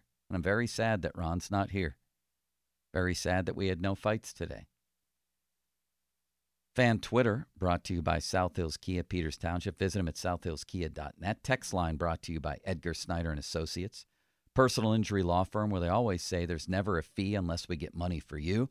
Social media's biggest loser, Mulsey, brought to you by Awaken 180 Weight Loss. And Mulsey he looks great, I'll tell you. I was just back in the bullpen back there. I said, you look like you weigh $180 right now, Mulsey. Reserve your consultation today at awaken180weightloss.com. Any luck, Sean? No luck, but That's okay. based on precedent, maybe he'll call in. Yeah, that's okay. We'll live. The time right now, 1:30, time to call Shenderovich and Fishman. Why pay 40% when you can pay 25%? Call 888-98-TWINS. JP Roofing and Siding. You want to talk about championship football games, this guy is the champion in his business, I'll tell you that. Began it 42 years ago today, huddled with his mustache, and they hatched a plan. Let's do roofing and siding together for the rest of our lives. And so they have, and they've done it like nobody else. Platinum Preferred Company, nationally recognized company. They've been out to my house a couple times, did impeccable work. I haven't worried about one thing since they came out. Twice they came out. It was raining in the family room. That wasn't good. And also, there was some problem where doors wouldn't open because of uneven siding, something. I don't know. If I did, I would have fixed it. They did. They fixed it, and I didn't worry about it. $500 off right now. Any roofing or siding installation for homeowners. Give them a call at JP Roofing and Siding. 412-829-7711. That's 829-7711.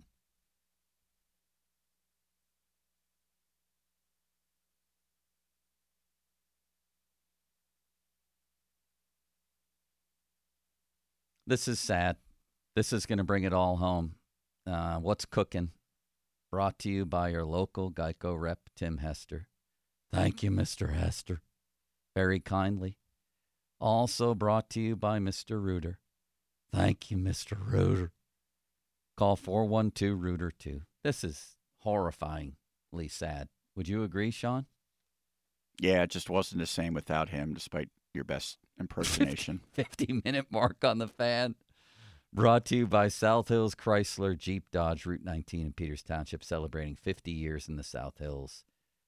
Truly missing Ron today. I am. I mean, this is going to be the type of thing where it doesn't hit you until after the fact. I'm lost here right now. He was one of a kind, certainly. Fan weather brought to you by Sun Chevrolet. Check out special financing for qualified buyers on new Silverado 1500 trucks. Really warm, sunny day, high of 62, rain possible tomorrow. All right, man. What's our out time here? 54? Let's talk. Oh, no, first, Sean, don't call me Seth Meyers, did some very intrepid reporting here.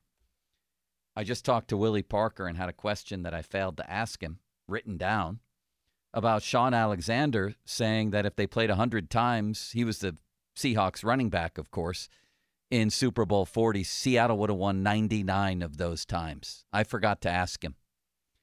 And we were going to call him back, and Sean did, and he called you back again. And did you ask him that question? I sure did. What did he say? First off, whether he was playing coy or not, I don't know. He said, what did Sean Alexander say? I'm not aware of it. Okay. So then I told him. And he laughed for about 30 seconds. And and then his comment was the best team won that game. He said, I understand why he said that. He might have a point. We'll never know. But the best team won that game. And that's really what mattered. I agree. And I know there were questionable calls. And whatever the official's name was that I forgot yet. Bill. What was the official's name? Bill Levy. Said he would go to his grave thinking about calls he missed in that game. I mean, one was a ticky-tack offensive pass interference. I get it, but it's not the end of the world. It's not like the Saints missed pass interference a couple of years ago or anything like that. It was nothing. I didn't think that egregious. And the best team won. How about not let Randall L. beat you on a touchdown pass and Willie Parker on a 75-yard run, and don't throw the ball to Ike Taylor. Now, you probably didn't think he would catch it. I wouldn't blame you for that, but he did that time. And you lost the game. Sean, instead of doing the prop bet thing that everybody does, I'm going to go to 8 facts here about the game. And these were presented by Peter Schrager from Good Morning Football. You like that show? I love that show. Sure do. I watch it all the time. Listen to these facts going into this game, and this could inform people's prop bets and things like that. Rashee Rice needs 6 catches to break Jamar Chase's record of 25 catches for a rookie in the postseason. This guy's becoming a star. Are you aware of that? I would have had no idea about that stat until you said it. Me neither. But I'll tell you this much about the Chiefs, because here's another one from Peter Schrager. Get this one. The Chiefs' defense is the youngest in the NFL and could be the youngest defense to ever win a Super Bowl with an average age of 25 years and 279 days old. The moral of the story, anybody who thinks like Patrick Mahomes and company aren't going to get a bunch of other cracks at the can, as they say, is out of their minds. He has an emerging star at receiver and the youngest defense in football. And as I told Ron a couple weeks ago, I'm not comparing this defense to the great defenses of all time. Don't get me wrong. But they were the only one in the league to finish top 2 in points, sacks, yards, and turnovers. And they didn't allow 30 points once all season. Do you know who did allow 30 points once in a season? The 85 Bears. The 85 Bears. And the 76 Steelers. And the 2000 Ravens. And the 2013 Legion of Boom. They all allowed 30 points. Not this one, the youngest defense in football. This is depressing. And Mahomes himself is only 28. This is kind of, to some extent, they had a change of philosophy. They didn't want to give Tyreek Hill that big contract, and they were able to save money there, get draft picks, and now kind of reform their team, built a lot with some young defensive players, as you mentioned. An unbelievably brilliant move by them. How much did they miss Tyreek Hill? Oh, I don't know. They've now been to the Super Bowl twice without him. The third fact, Isaiah Pacheco, with a win, would be the first starting running back to win a Super Bowl in each of his first 2 NFL seasons. Did you know that, Sean? Absolutely not. Of course you didn't, and neither did I. These, again, are courtesy of Peter Schrager, Good Morning Football. Brock Purdy can become the first starter drafted in the 7th round to win the Super Bowl. We know of a guy in the 6th round who won many, but not the 7th. How about them apples? And he was barely even drafted in the 7th round. And the Steelers, there was talk they could have drafted him in the 5th round. You think history changes if they draft Brock Purdy? I think he might have gotten cut. Yeah, they cut Oladukin or whatever his name was. Oladukin? He's at the Super Bowl. He's on the Chiefs practice squad. He could lead them to the Super Bowl next year if Mahomes gets hurt. What if they elevate him for this game? That would be tremendous. Listen to this one. Sean, don't call me Seth Meyers, who I might add for the people out there is a 49ers fan. And you didn't know this, I don't think. The 49ers could become the first team to overcome deficits of 7+ points in the divisional round, the conference championship, and the Super Bowl. How about that?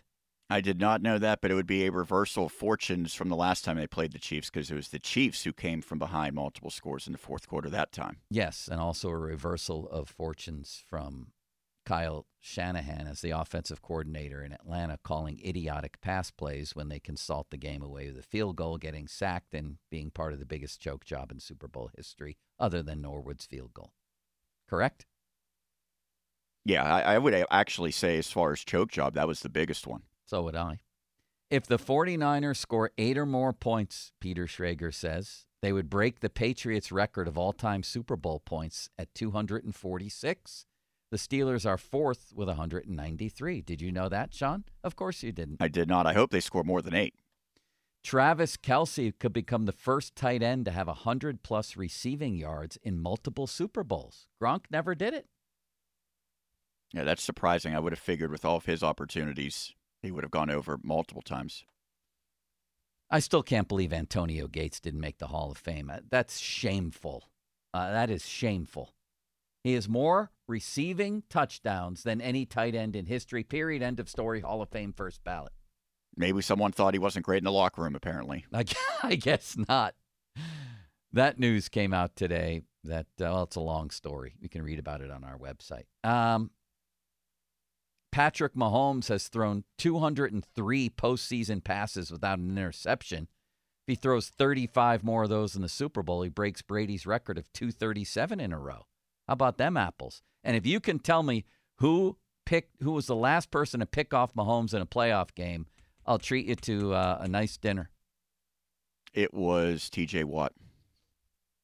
No, I think that was a strip sack. It's a very good guess. Von Bell in the 21 AFC title game. Harrison, what's his name? Butker? The kicker. Yeah, Butker.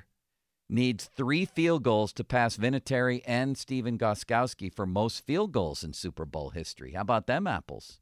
I got to stop saying that. Huh? How about them oranges? What do you think of this?